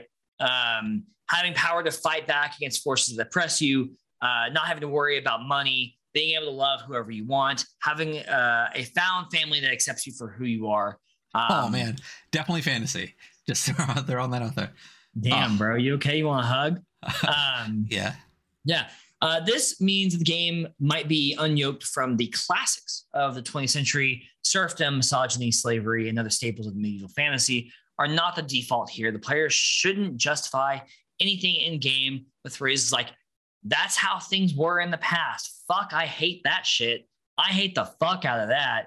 People are like, well, it was. I'm like, so we're playing a fantasy game. We don't have to, like, just because the real world has been historically terrible doesn't mean we have to sit at this table and perpetuate historical terribleness. Listen, so the Little Mermaid was actually originated in a Nordic country. So, and like light doesn't penetrate. Fuck you. And then tone. And tone springs from genre in a number of ways. Aaron says that they're not here to tell you how to run or play your game. However, they'd like to flag a few things they're feeling and writing down the moves and encounters, which are few of the few components of the game that can point directly towards certain tones. But very true, right? I think the moves are really going to push the tone of the game. You know, in Broken World, which is the Kill 6 Billion Demons, like you can like sit and stare into, like meditate and stare into the great flame to get answers from God, essentially, right? Or like, you know, when you want to attack, you're reaching heaven through violence. It's very thematic, very tone based. Yeah, so most playtesters have leaned into the weirdness and humor. You can play a raccoon thief who worships the god of seeing through walls, or you can play a necromancer cursed to inhabit the body of a Muppet. Read it. I think this is basically Adventure Time. Just start with some weird and whacked out things. And eventually, if your path leads there, do some character development. Muppet Necromancer, that's on the list now. Yeah, there. Fuck yeah. So Kermit the Frog. You can also start with a more traditional fantasy game. I made this game in order to divest from that, but I'm not going to like come to your house and stop you. You can be a fire thief wizard, you know, I'll do that. Like tone is very important in your game, and let your player characters, you decide what the tone is. You know, how fantasy are we going? Are we going full bore Adventure Time? Which I love. I'm all for that whimsical shit. Or, you know, are you Ryan? Is this a gritty blood fantasy where you're killing and being killed, or not being killed, but like, is it gritty or and being dark? killed? That's fine. You know what's funny? I can't remember the name of it, but we'll talk about it during Zemo. But I put on the list a project that they called it a whim dark adventure, so it's like both dark and whimsical. I was like, oh, really? Okay, this might be a solid that sounds genuinely ground. disturbing. Usually, when things, and then we talked about this with Watt earlier as well. Usually, when the more whimsical things are, when they become disturbing, the gravity of how disturbing they are is so much heavier. Yeah. Speaking of Adventure Time has a lot of stuff in it that I'm like, oh fuck, I could not watch this if I wasn't sober. And emergence over realism. This game is not about realism. It's more of like an emergent narrative, right? For instance, in a realism game, a character might not be able to sleep in heavy armor, and they might be barred from entering a peaceful or formal place. It's not the case in this game, though. Instead, figure out why the character is absolutely allowed to keep the armor on at all times, such as did the advancement that granted them that move also teach them bodily control so that they can wear it in bed. You know, they're just so apt at wearing their ultra heavy armor. It doesn't bother them. They can swim in it, maybe. Are certain classes of people, particularly those to which the heavily armored character allowed to wear armor wherever they go? Can armor be peaceful and or formal? Find reasons to say yes. Find reasons to fucking let shit go, you know, and make it part of the narrative. You know, like if you're like, well, this doesn't make sense in my weird whimsical fantasy world, make it make sense. Ask questions to make it make sense. And then that becomes the canon, you know, like, yeah, you know, they're from their culture wears heavy armor everywhere. It's like a formal thing too. It's like, cool. Absolutely. They have formal heavy armor, you know? Yeah. I mean, part of it is just let players get away with shit that doesn't fucking matter. You know, I'm like, I just let my players be like, do shit, you know? It's not that I say yes to everything, but are you straight up telling me that every time that your players sit down on a campfire, you're like, okay, so it's going to take 4 minutes for you to divest your armor and you can't sleep in it. So then the random encounter comes and it takes you 5 minutes to fuck off. Yeah. And then after that, we have a sample of play, which I highly just reading. I've read it and we'll let y'all read it. And a sample adventure, which we don't read on here because by the book. By the fucking book. Yeah. And then at the end of the consequences for this sample adventure, which I do love. And then we get to the appendices. Great page here. I love this. The appendectomies. The appendectomies. That art is sick. Yeah. So for podcast land, it reminds me of like a picture from like the old West times. Like it's all, but like the face is like all scratched out, but they have a nice ascot-y thing on and like a jacket. It reminds me of like the death photos that people took in like the weird like early America stuff, and the face is all scratched out. It's dope though. It's sick. Check it out. Okay, so I think we got in appendices. So there's like 14. So the first one is a D66 table for personal tags. You got any that stick out to you? Let's see. I really like long limbs. I don't know why. And then I don't know. There's a couple of good ones. You know, okay, really so hot. I'll say my really hot's dope. Right next to it is probably my favorite one. It's literally made of wood. Literally made of wood. Literally made of wood. And then there's more. We talked about that, cute butt, all that stuff. Appendix B is character concepts. It's all these for the most part are D66 tables. There's some fun ones: Moon Worshipper, Jaded Warlord, Rag Pickin' Scavenger. Great. Last of a Fallen Order, right up my alley, right there. Very cool. Yep. Appendix C, Random Encounters. Do you want to pick one out? I kind of want to roll for one, actually, if that's cool. Oh, fucking roll that shit. It's a D6 and a D6. I know what the fuck it is. Hey, listen, if you don't know, 34. If you check earlier in the book, it will tell you exactly how it is. A stampede of small dogs that cannot be stopped or reasoned with, only avoided. Perhaps escaping from an evil puppy mill, startled by a sudden noise, or just migrating. Just wild dogs. That's so great. Like, so now you're gonna make me want to do this real quick. I'll just do one real quick. So I got a 23. So 23 is oh, I went way too far. 23, the greatest pea farmer of all time, laden with sacks of dried peas of every color, looking to sell peas.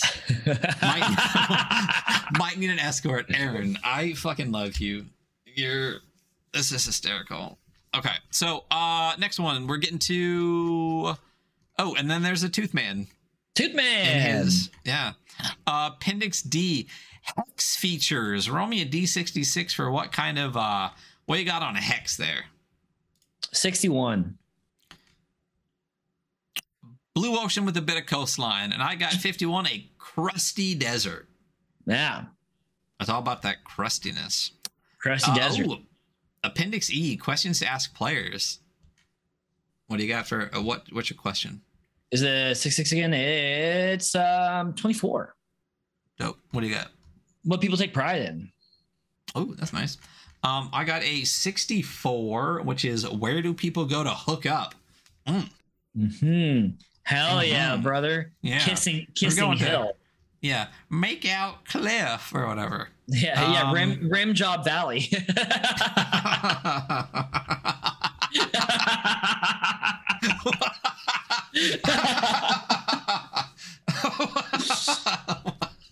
Yeah, I'm picking up Carlos and I'm taking her down to Rim Job Valley. Oh man. Ooh, all right. Listen, no romance in game. Demonetized. Boom. If we only were monetized. I'm gonna dive on this anyway. So appendix names. Appendix F names. What's the name? What's the name? What you got? Huh? What? Sorry, I scrolled way down looking at a bunch of other ones. D66. What you got? There's a bunch of really good ones. Good stuff here. 25. You're is it, how do you pronounce it? Buffo or Bufo? What do you think you would be? B-U-F-O. Bufo. Oh, I'm Bufo for sure. Bufo all day. Yeah. So I got a 46, which gives me Nancy. Nancy. Lovely name. Yeah, it's wonderful. I mean, you got Thomasina, Coin Toss, Willa, and Nancy. All right. Ooh. Straight up sample characters. Why don't you just hit me with 1d6? 2.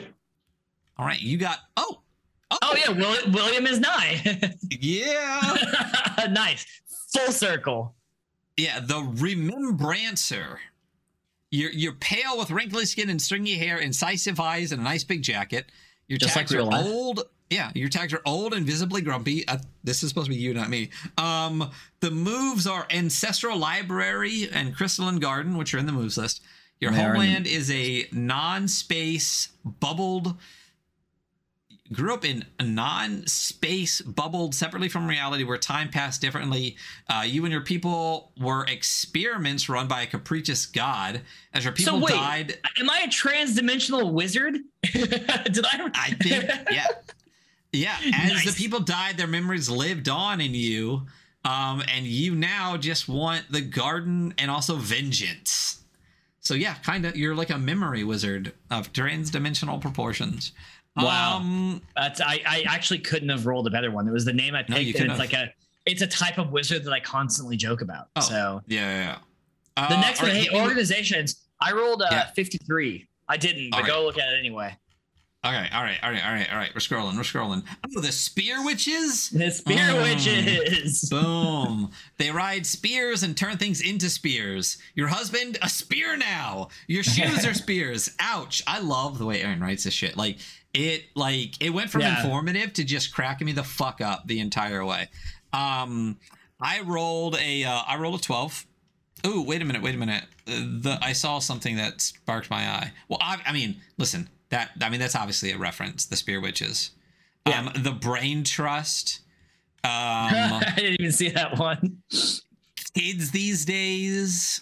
The Linda. The Lindas is a great one. The Squirrel Migration of Cartographers. The Not Enough Cooks. All right.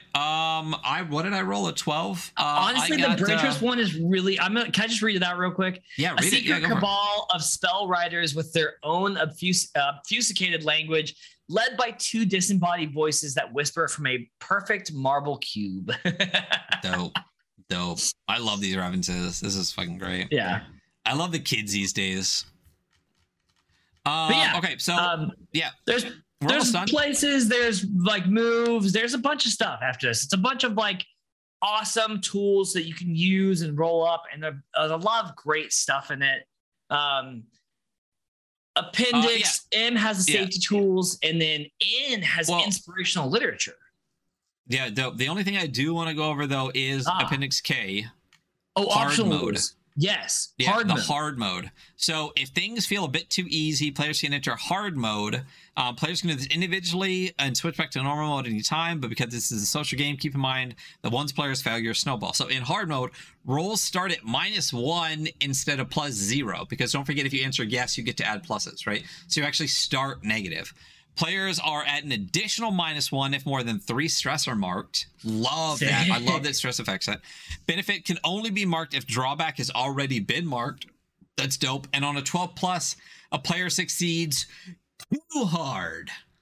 They do what they intended, but there might be collateral damage. Someone is made aware of them, etc. So when you cast a spell, you do it too good. Your little fireball becomes like a fire tornado. If I hit a 12 or give me enough bonuses to surpass 12, like, yeah, totally. But you're so powerful, you just fuck it all up. So fuck it all up. I love that. I love hard mode. I think one of the ones that I might use just as a normal would be if 3 or more stress is marked, you automatically get a -1. That one I would consider just being like, that's just how it works, right? Stress, that's straining, you know?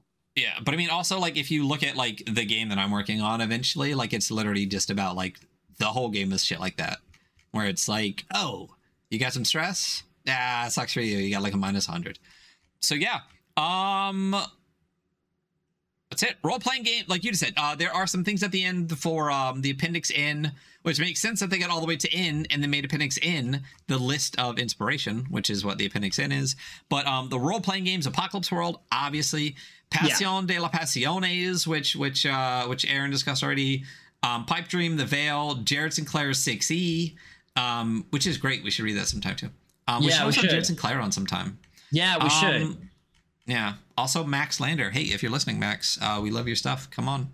I think Max was in the chat earlier. Actually, he was. Yeah. They were a Snackswell, I believe. Yeah. I was getting that right. But yeah, they were. And yeah, we love us a good himbo. And that's it. That's the game. We did it. So one of the things we need to talk about. So this is, I mean, it's 45 pages. But one of the things that after we dropped our here, let me kick back to an opening screen here. One more look at the cover here. It's beautiful, and then transition. And then look at me. This is us.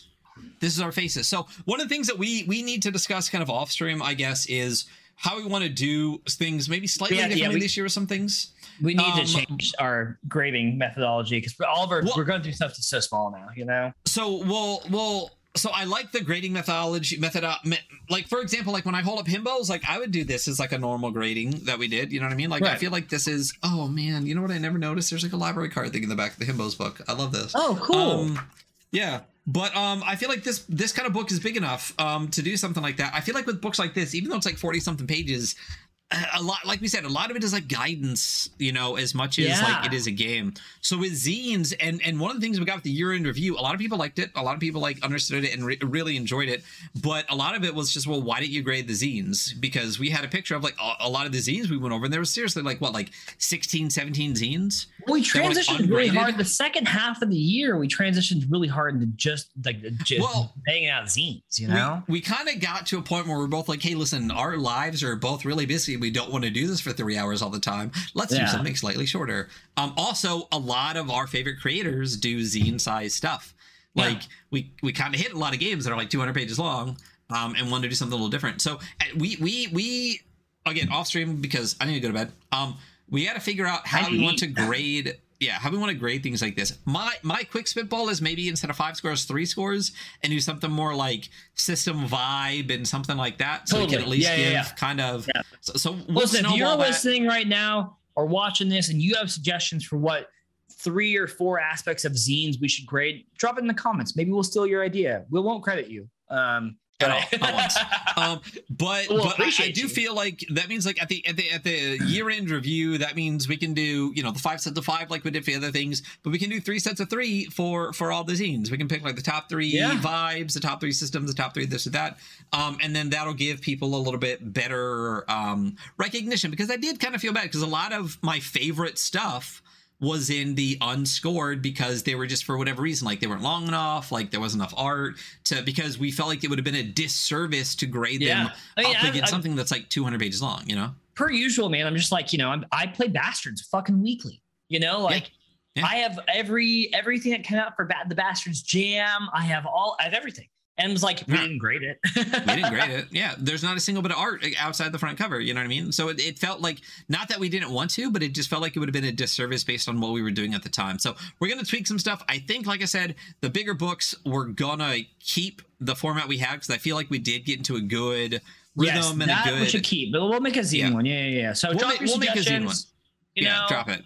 And listen, hey, if you liked this, you should go watch our stuff anywhere else. We're at twitch.tv / the Adventure Archive. You can find us at Twitter, weekly_scroll, or on YouTube under the Adventure Archive as well, or at Instagram at the.weekly.scroll. We just went over Aaron King's fantastic Patchwork World 6th edition, which you can find digitally at aaronking.itch.io, and for some reason it's ERIN, not well, because they're awful at branding. They're awful at branding. Then the last thing we got for today is just a little preview of what the next episode is. You know what the next episode is? I think I do. Is it the Monday night episode? No, it is Sunday night. I asked because I almost kind of knew. So Sunday night, we're actually talking with Goblin Archives and Josh Demansky. That's who we're talking to. Oh, we're talking about Liminal Horror! Liminal Horror! Yes! I've wanted to do this for such a long time. Liminal Horror is kind of blown up. A lot of stuff. As it should. It's fucking badass. And we really haven't done a lot of horror games. So super excited for that. Super excited to talk to GA. Super excited to talk to Josh Demansky. Great people. That'll be 6 p.m. PST, because thank fucking God we finally got creators from the West fucking Coast. This is my time zone, bitch. Very excited for that. So 6 p.m. Pacific, 8 p.m. Central. Hunter already gave you all our socials. Check us out. Drop us on Twitter. Any ideas you have for some zine grading. And that's it. We'll see you Sunday night. Hunter, you are wonderful and beautiful. You too. Bye. Bye.